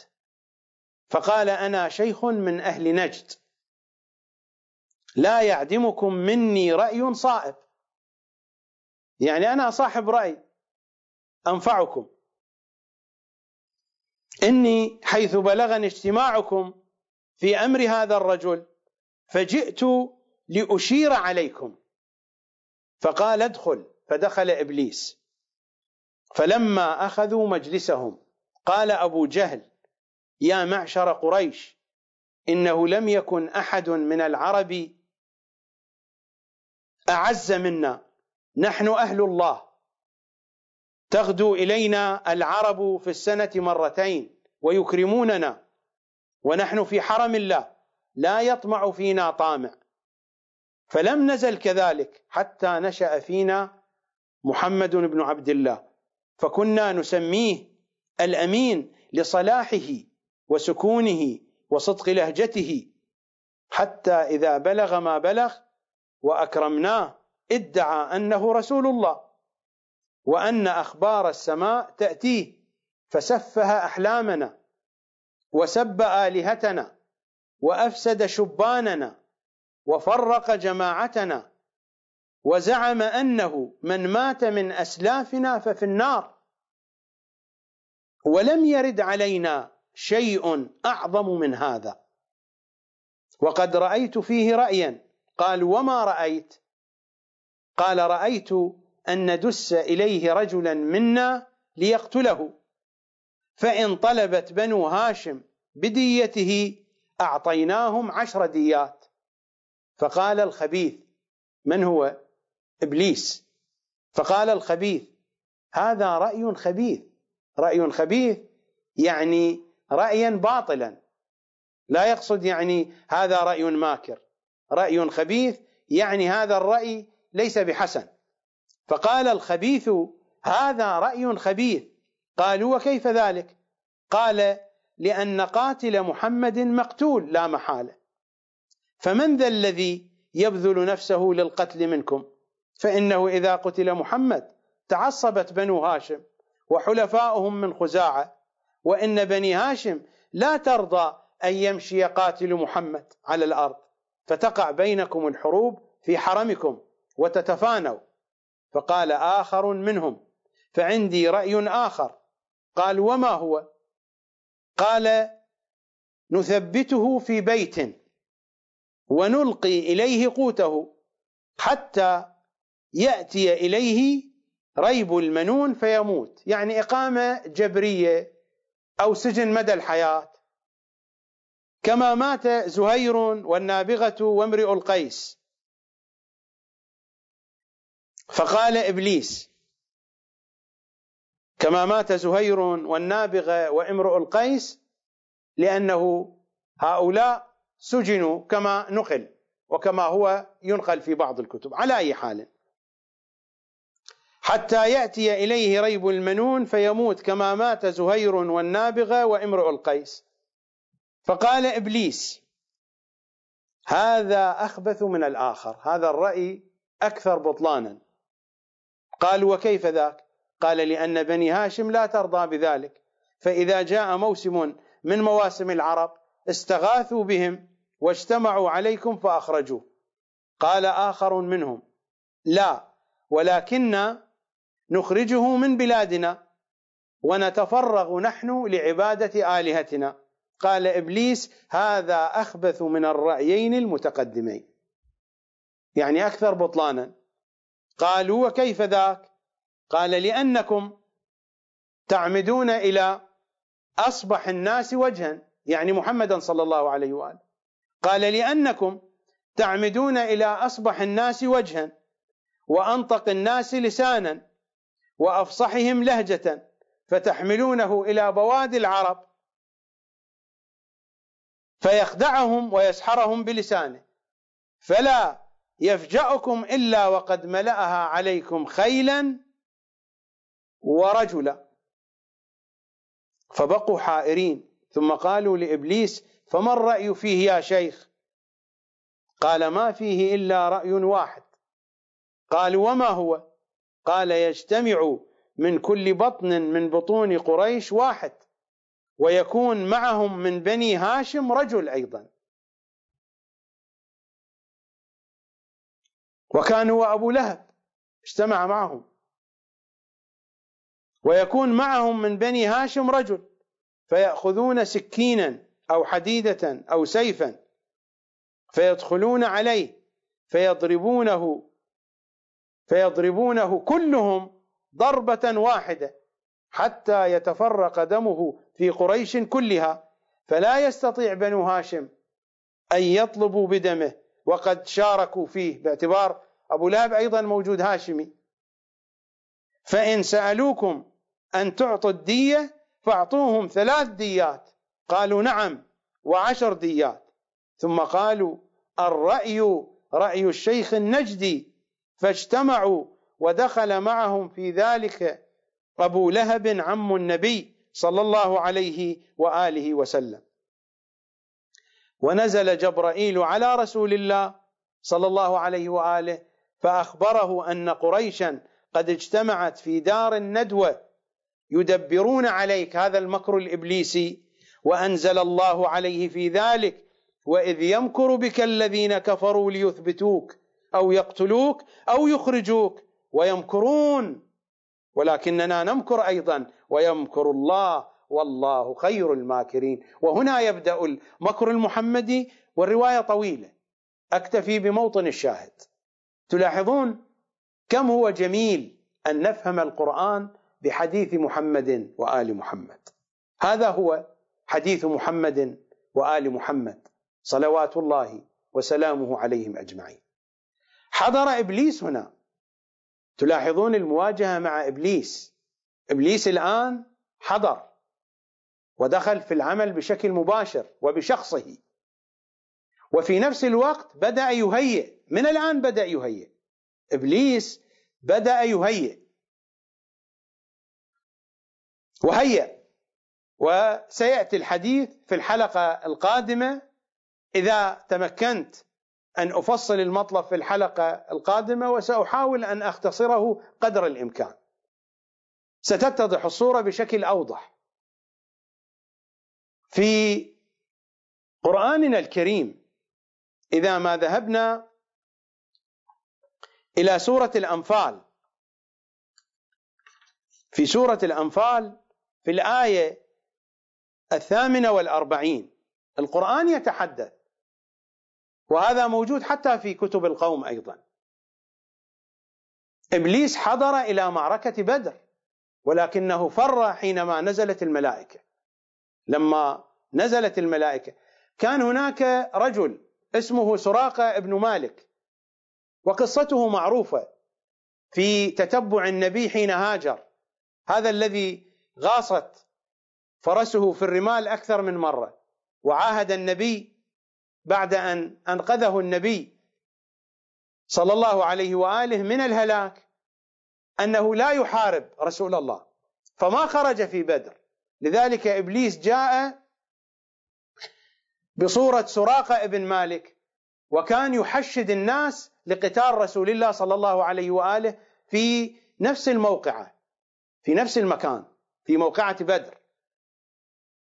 والقرآن الكريم في الآية 48 أشار إلى هذا: وإذ زين لهم الشيطان أعمالهم وقال لا غالب لكم اليوم من الناس وإني جار لكم فلما تراءت الفئتان، يعني الفئة الكافرة والفئة المؤمنة، نكص على عقبيه، فر، وقال إني بريء منكم، تبرأ من قريش وفر منهم، إني أرى ما لا ترون، حين رأى الملائكة ينزلون، إني أخاف الله والله شديد العقاب.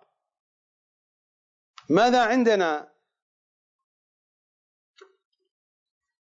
في ما جاء في الأحاديث؟ ما نقله الشيخ الطوسي في الأمالي، والرواية موجودة من طريق الأئمة ومن طريق الصحابة، موجودة في كتب الشيعة وفي كتب غير الشيعة، من أن هذه الآية وهي 48 تتحدث عن سراقة ابن مالك حينما جاء إبليس بصورته في واقعة بدر. تمثل يوم بدر إبليس في صورة سراقة ابن مالك ابن جعشم المدلجي، فقال لقريش لا غالب لكم اليوم من الناس وإني جار لكم، فلما تراءت الفئتان نكص على عقبيه وقال إني بريء منكم. والقصة لها تفصيل، الوقت لا يكفي لكل التفاصيل ولكل الأشياء الصغيرة والدقيقة. لكن هذه حالة، وصورة أخرى حضر إبليس فيها بنفسه. موقف آخر حضر فيه إبليس بنفسه، وهذا الكلام الصحابة أيضا ينقلونه، من أن إبليس جاء بصورة المغيرة بن شعبة.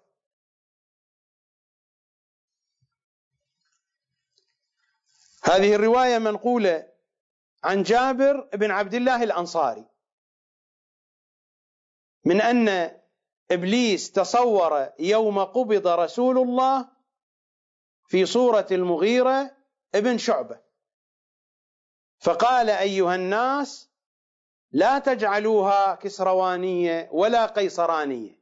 لذلك موجود في بعض كتب التاريخ من أن المغيرة ابن شعبة هو الذي قال هذا الكلام، هذا موجود في كتب التاريخ، لكن بحسب هذه الرواية إنه إبليس تصور بصورة المغيرة ابن شعبة: لا تجعلوها كسروانية ولا قيصرانية، وسعوها تتسع، يعني لا تجعلوا الخلافة وراثة بعد محمد في بني هاشم، يعني في علي.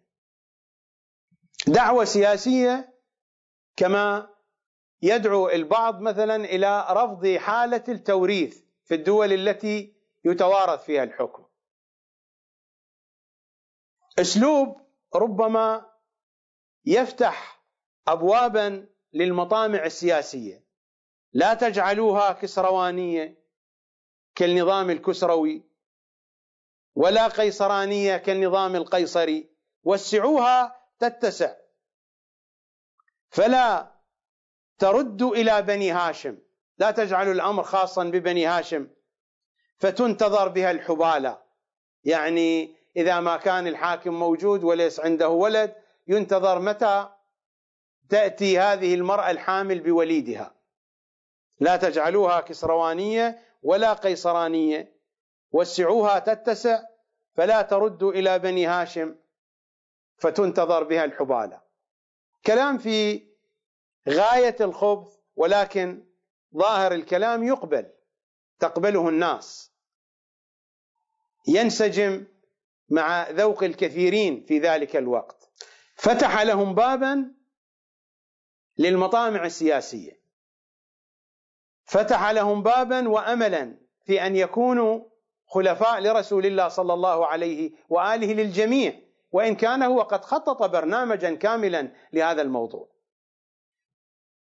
وهذا التخطيط يتضح مما جاء في كتاب سليم بن قيس،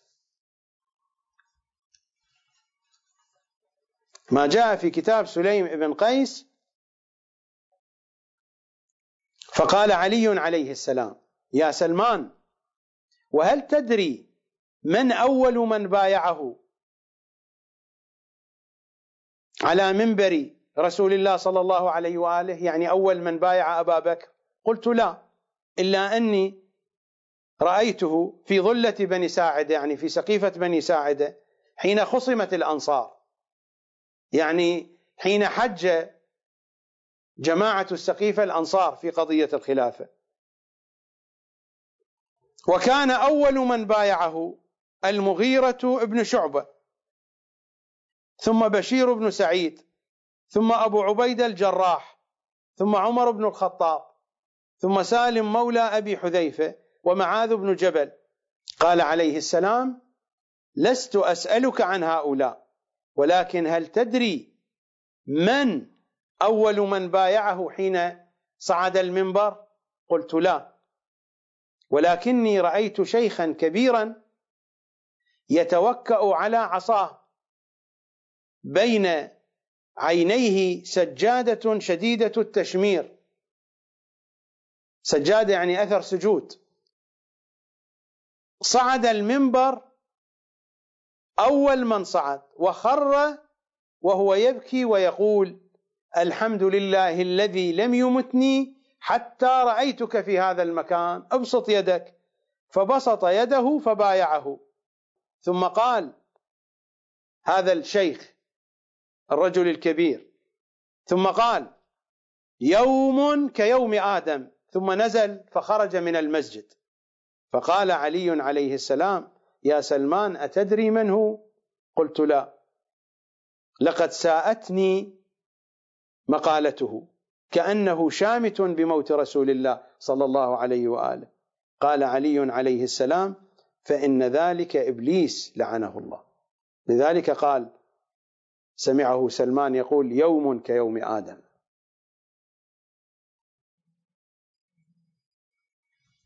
يعني القضية انقلبت، هذا المقصود. يعني البرنامج صار برنامجه ناجحا، نجح البرنامج الإبليسي في مواجهة ذلك اليوم الذي طرد فيه إبليس ولعن ورجم، يوم كيوم آدم.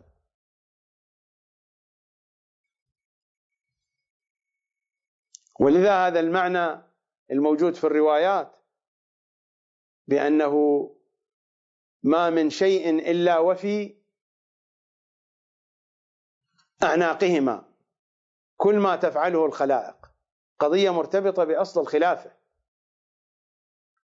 وهؤلاء كانوا بيادق وأولياء لهذا المشروع. قال عليه السلام: فإن ذلك إبليس لعنه الله.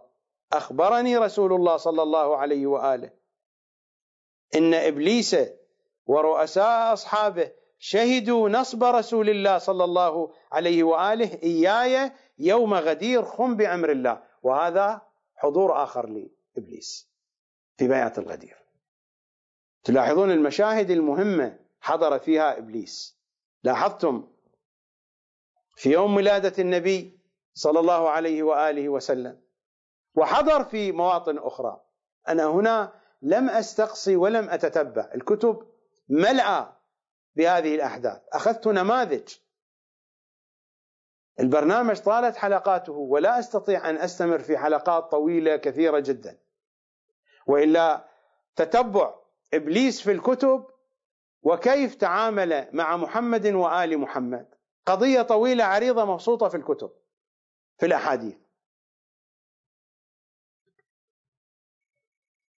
أخبرني رسول الله صلى الله عليه وآله إن إبليس ورؤساء أصحابه شهدوا نصب رسول الله صلى الله عليه وآله إياي يوم غدير خم بأمر الله، وأخبرهم بأني أولى بهم من أنفسهم، وأمرهم أن يبلغ الشاهد الغائب.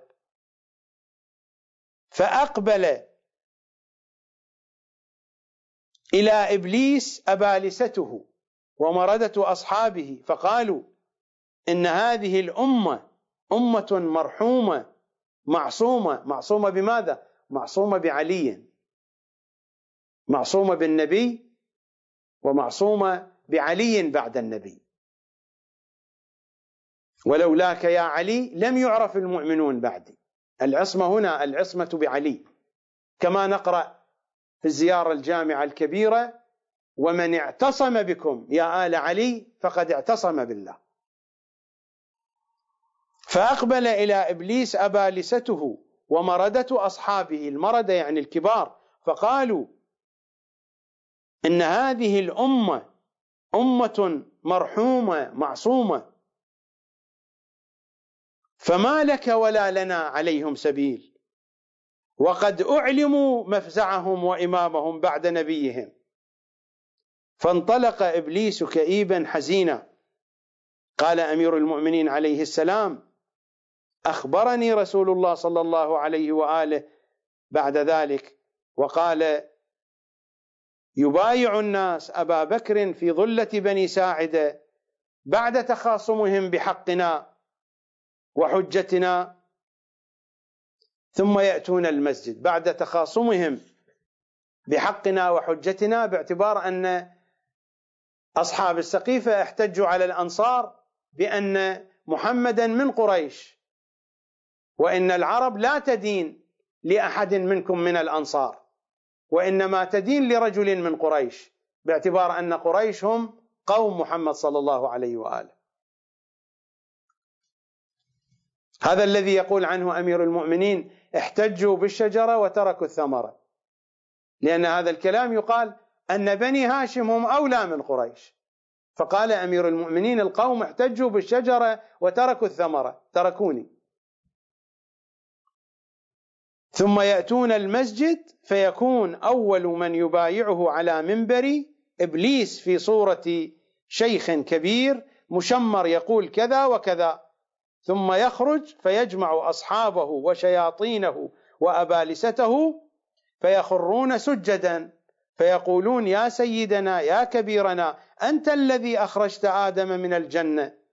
فيقول أي أمة لن تضل بعد نبيها؟ كلا، زعمتم أن ليس لي عليهم سلطان ولا سبيل، فكيف رأيتموني صنعت بهم حين تركوا ما أمرهم الله به من طاعته وأمرهم به رسول الله، وذلك قوله تعالى ولقد صدق عليهم إبليس ظنه فاتبعوه إلا فريقا من المؤمنين.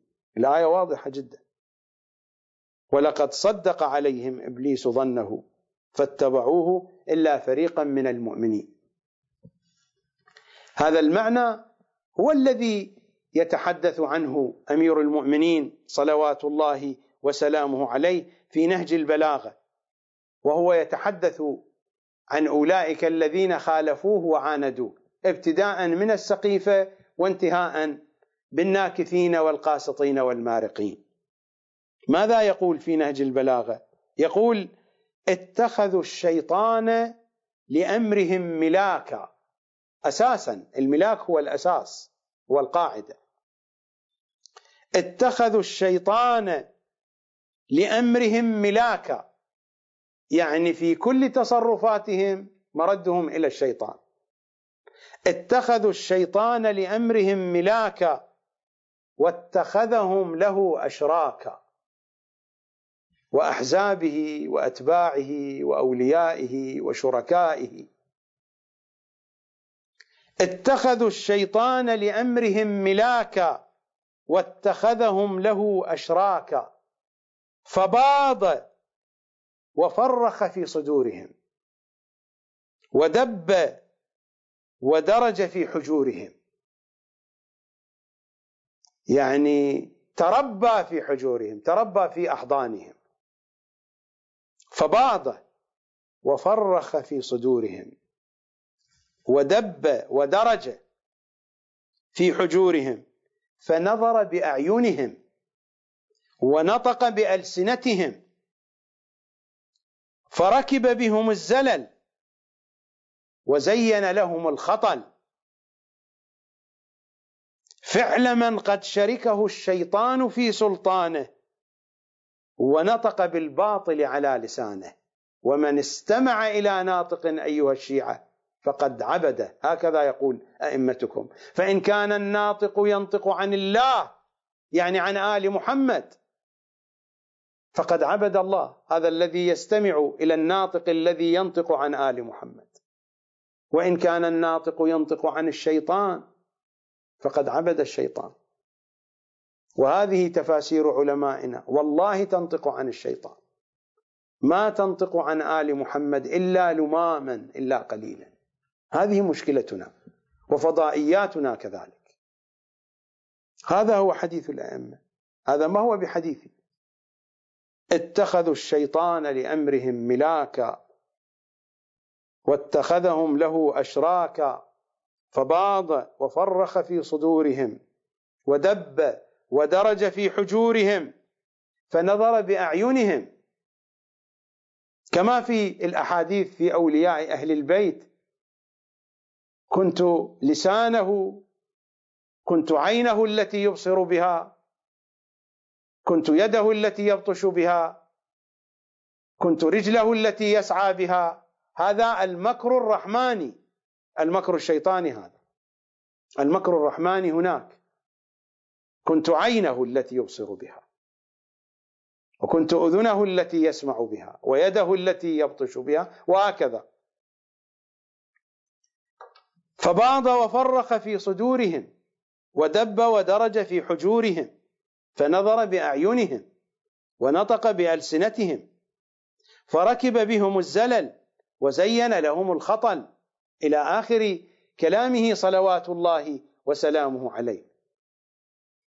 هناك صورتان أقتطف هاتين الصورتين من كتاب الجمل والنصرة لسيد العترة في حرب البصرة للشيخ المفيد رحمة الله عليه.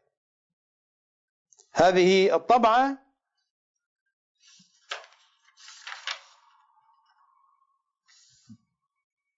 طبعة دار الأنصار، الطبعة الأولى 1430 للهجرة.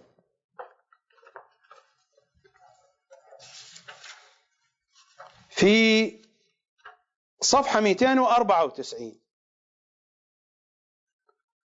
بعد أن قتل ابن جرموز الزبير وجاء برأسه وبسيفه،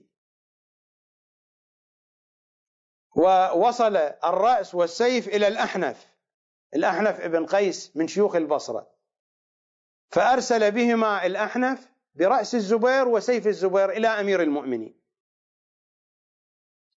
يقول: وجاء به إلى الأحنف ابن جرموز بالرأس والسيف فأنفذه إلى أمير المؤمنين الأحنف، فلما رأى رأس الزبير وسيفه، أمير المؤمنين رأى رأس الزبير وسيفه، قال: ناولني السيف لهذا الذي جاء بالسيف والرأس. قال: ناولني السيف، فناوله فهزه وقال: سيف طالما قاتل به بين يدي رسول الله، ولكن الحين ومصارع السوء، الحين يعني الأجل، ولكن الحين ومصارع السوء. ثم تفرس في وجه الزبير وقال: لقد كان لك برسول الله صحبة ومنه قرابة، هو ابن عمة النبي صلى الله عليه وآله، ولكن الشيطان دخل من خريك فأوردك هذا المورد، فباض وفرخ في صدورهم كما مر قبل قليل. من أين دخل؟ باض وفرخ، ولكن الشيطان دخل من خريك، أن ذهب إلى صدرك، فباض وفرخ في صدورهم. يعني هذا النص في نهج البلاغة يشرح هذا المضمون الموجود هنا في كلام سيد الأوصياء: ولكن الشيطان دخل من خريك فأوردك هذا المورد. صورة ثانية في صفحة 261 من نفس الكتاب: حتى دنوا من عسكر أمير المؤمنين عليه السلام. من هم؟ عائشة وقواتها وجيشها. وألقت عائشة على نفسها بردة كانت معها، وقلبت يمينها عن منكبها الأيمن إلى الأيسر، والأيسر إلى الأيمن. لماذا؟ كما كان رسول الله صلى الله عليه وآله يصنع عند الاستسقاء، حينما كان يصنع عند الاستسقاء لاستجابة الدعاء، هكذا كان يفعل. فهي تتشبه برسول الله بفعلتها هذه. ثم قالت: ناولوني كفا من تراب،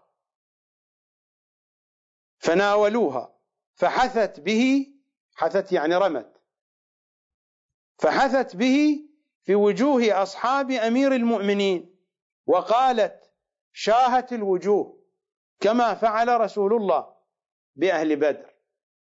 تلاحظون الدقة في البرنامج؟ هذه خطوات من نفس البرنامج هذا الواسع الكبير. وقالت: شاهت الوجوه. علي الذي هو نفس رسول الله صلى الله عليه وآله في مواجهته زوجة من زوجات النبي هكذا تفعل، تتقمص هذه الصور، تتقمص هذه الأفعال. ثم قالت: ناولوني كفا من تراب، فناولوها فحثت به في وجوه أصحاب أمير المؤمنين، وقالت: شاهت الوجوه كما فعل رسول الله بأهل بدر. قال: وجر كعب بن سور بالخطام، خطام الجمل، وقال: اللهم إن أردت أن تحقن الدماء وتطفئ هذه الفتنة فاقتل عليا. هو بعد ذلك قتل في المعركة هذا الرجل.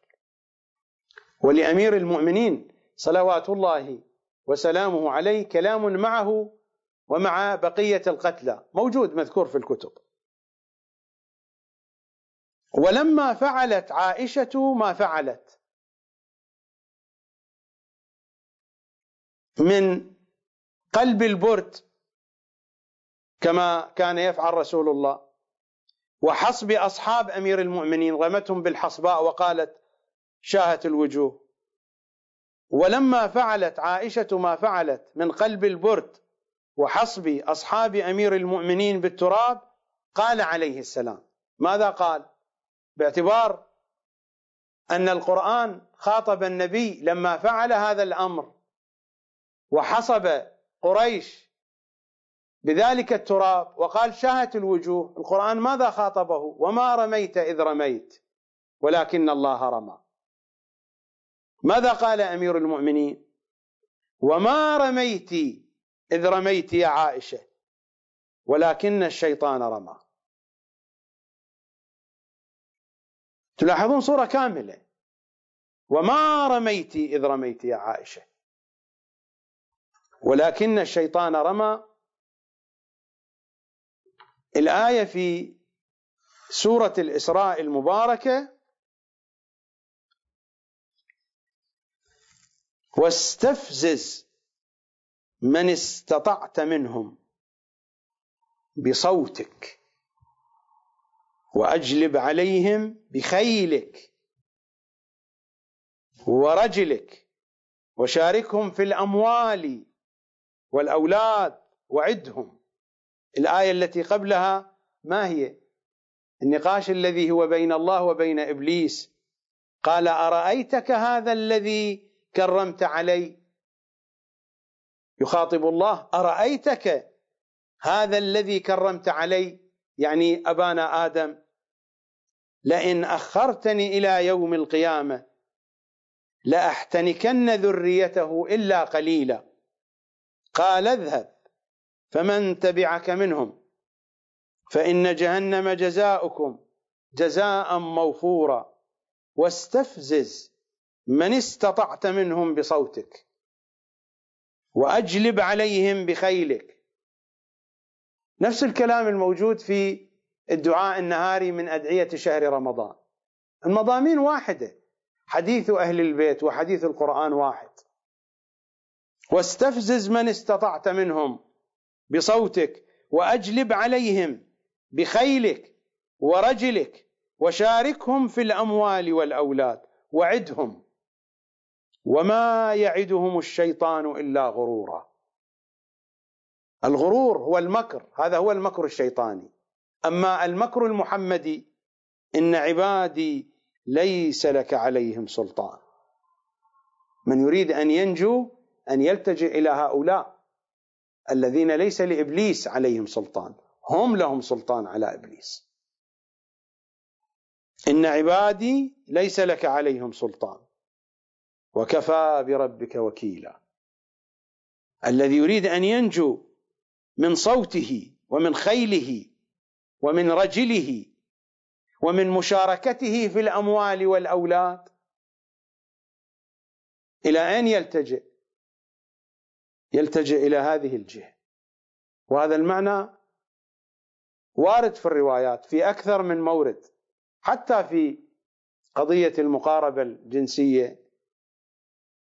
إذا أراد الرجل أن ينجو من مشاركة الشيطان في ذريته فليصلي على محمد وآل محمد، وهذا موجود في مواطنه في موارده. اللهم صل على محمد وآل محمد، ذكرنا الأكبر، النجاة هنا. مثل ما الصلاة تقبل بها اللجوء إليهم. من الذي ينجو؟ من الذي ينجو؟ فاز من تمسك بكم. الذي يتمسك بهم هو الذي يفوز. الفوز معهم، مع محمد وآل محمد. الآية خطيرة، هذه خطيرة جدا. هذه الآية لابد أن نقف عندها وقوفا طويلا، أن نتدبر فيها. وهذه أيام شهر رمضان، هذه أيام القرآن. هذه الآية خطيرة جدا. واستفزز من استطعت منهم بصوتك وأجلب عليهم بخيلك ورجلك وشاركهم في الأموال والأولاد. له القدرة أن يشاركنا في الأموال والأولاد، ولا نمتلك القدرة على رفض هذه الشراكة إلا أن نجعل شركاءنا محمدا وآل محمد، أن نجعل أموالنا في ذلك البنك، في بنك علي آل علي عز الأبرار. الدنيا سوق، الدنيا سوق يربح فيها قوم يخسر فيها قوم، والعمر رأس المال. أخبرنا بهذا خاتم الأنبياء، هكذا قال محمد: الدنيا سوق يربح فيها قوم يخسر فيها قوم، والعمر رأس المال.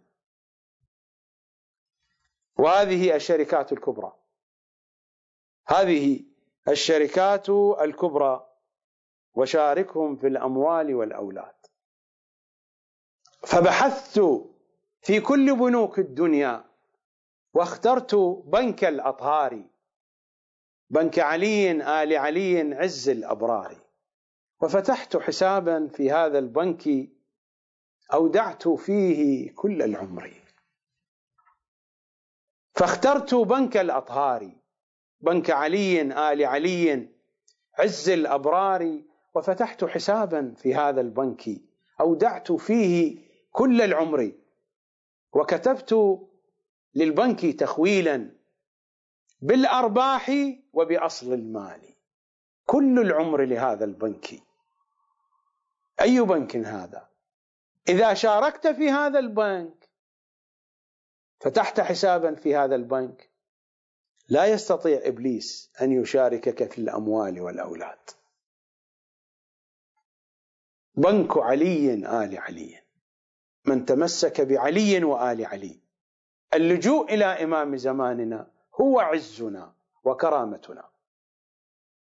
الآية خطيرة جدا. هذه الآية هي الآية 64 من سورة الإسراء.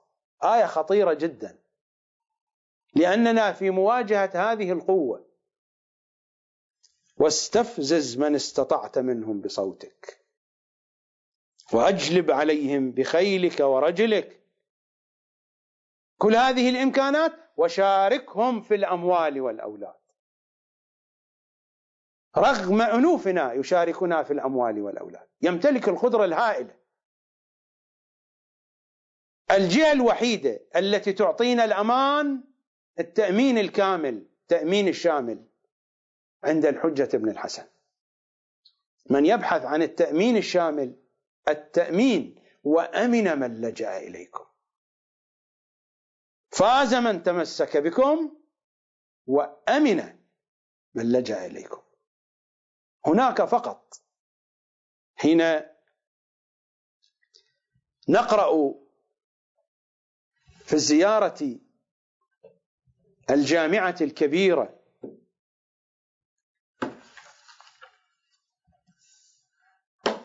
ماذا نقول؟ نقول: سعد من والاكم. اي والله، سعد من والاكم، وهلك من عاداكم، وخاب من جحدكم، وضل من فارقكم، وفاز من تمسك بكم، وأمن من لجأ إليكم، وسلم من صدقكم، وهدي من اعتصم بكم. من اتبعكم فالجنة مأواه، ومن خالفكم فالنار مثواه. ومن جحدكم كافر، ومن حاربكم مشرك، ومن رد عليكم في أسفل درك من الجحيم، صلوات الله عليكم. أولئك هم أئمتي وسادتي وأوليائي. هكذا هم الزهرائيون. زهرائيون نبقى، زهرائيون نعيش، نحيا، نموت، زهرائيون نحن، والهوى زهرائي. في أمان الله. والقائم ترفل راياته، هلا بيك ظلت أيام، والمهدي يصفح، هلا بيك. ظلت أيام والقائم ترفل، ظلت أيام والمهدي يصفح، منتظر الإنسانية تبدي الثورة، منتظر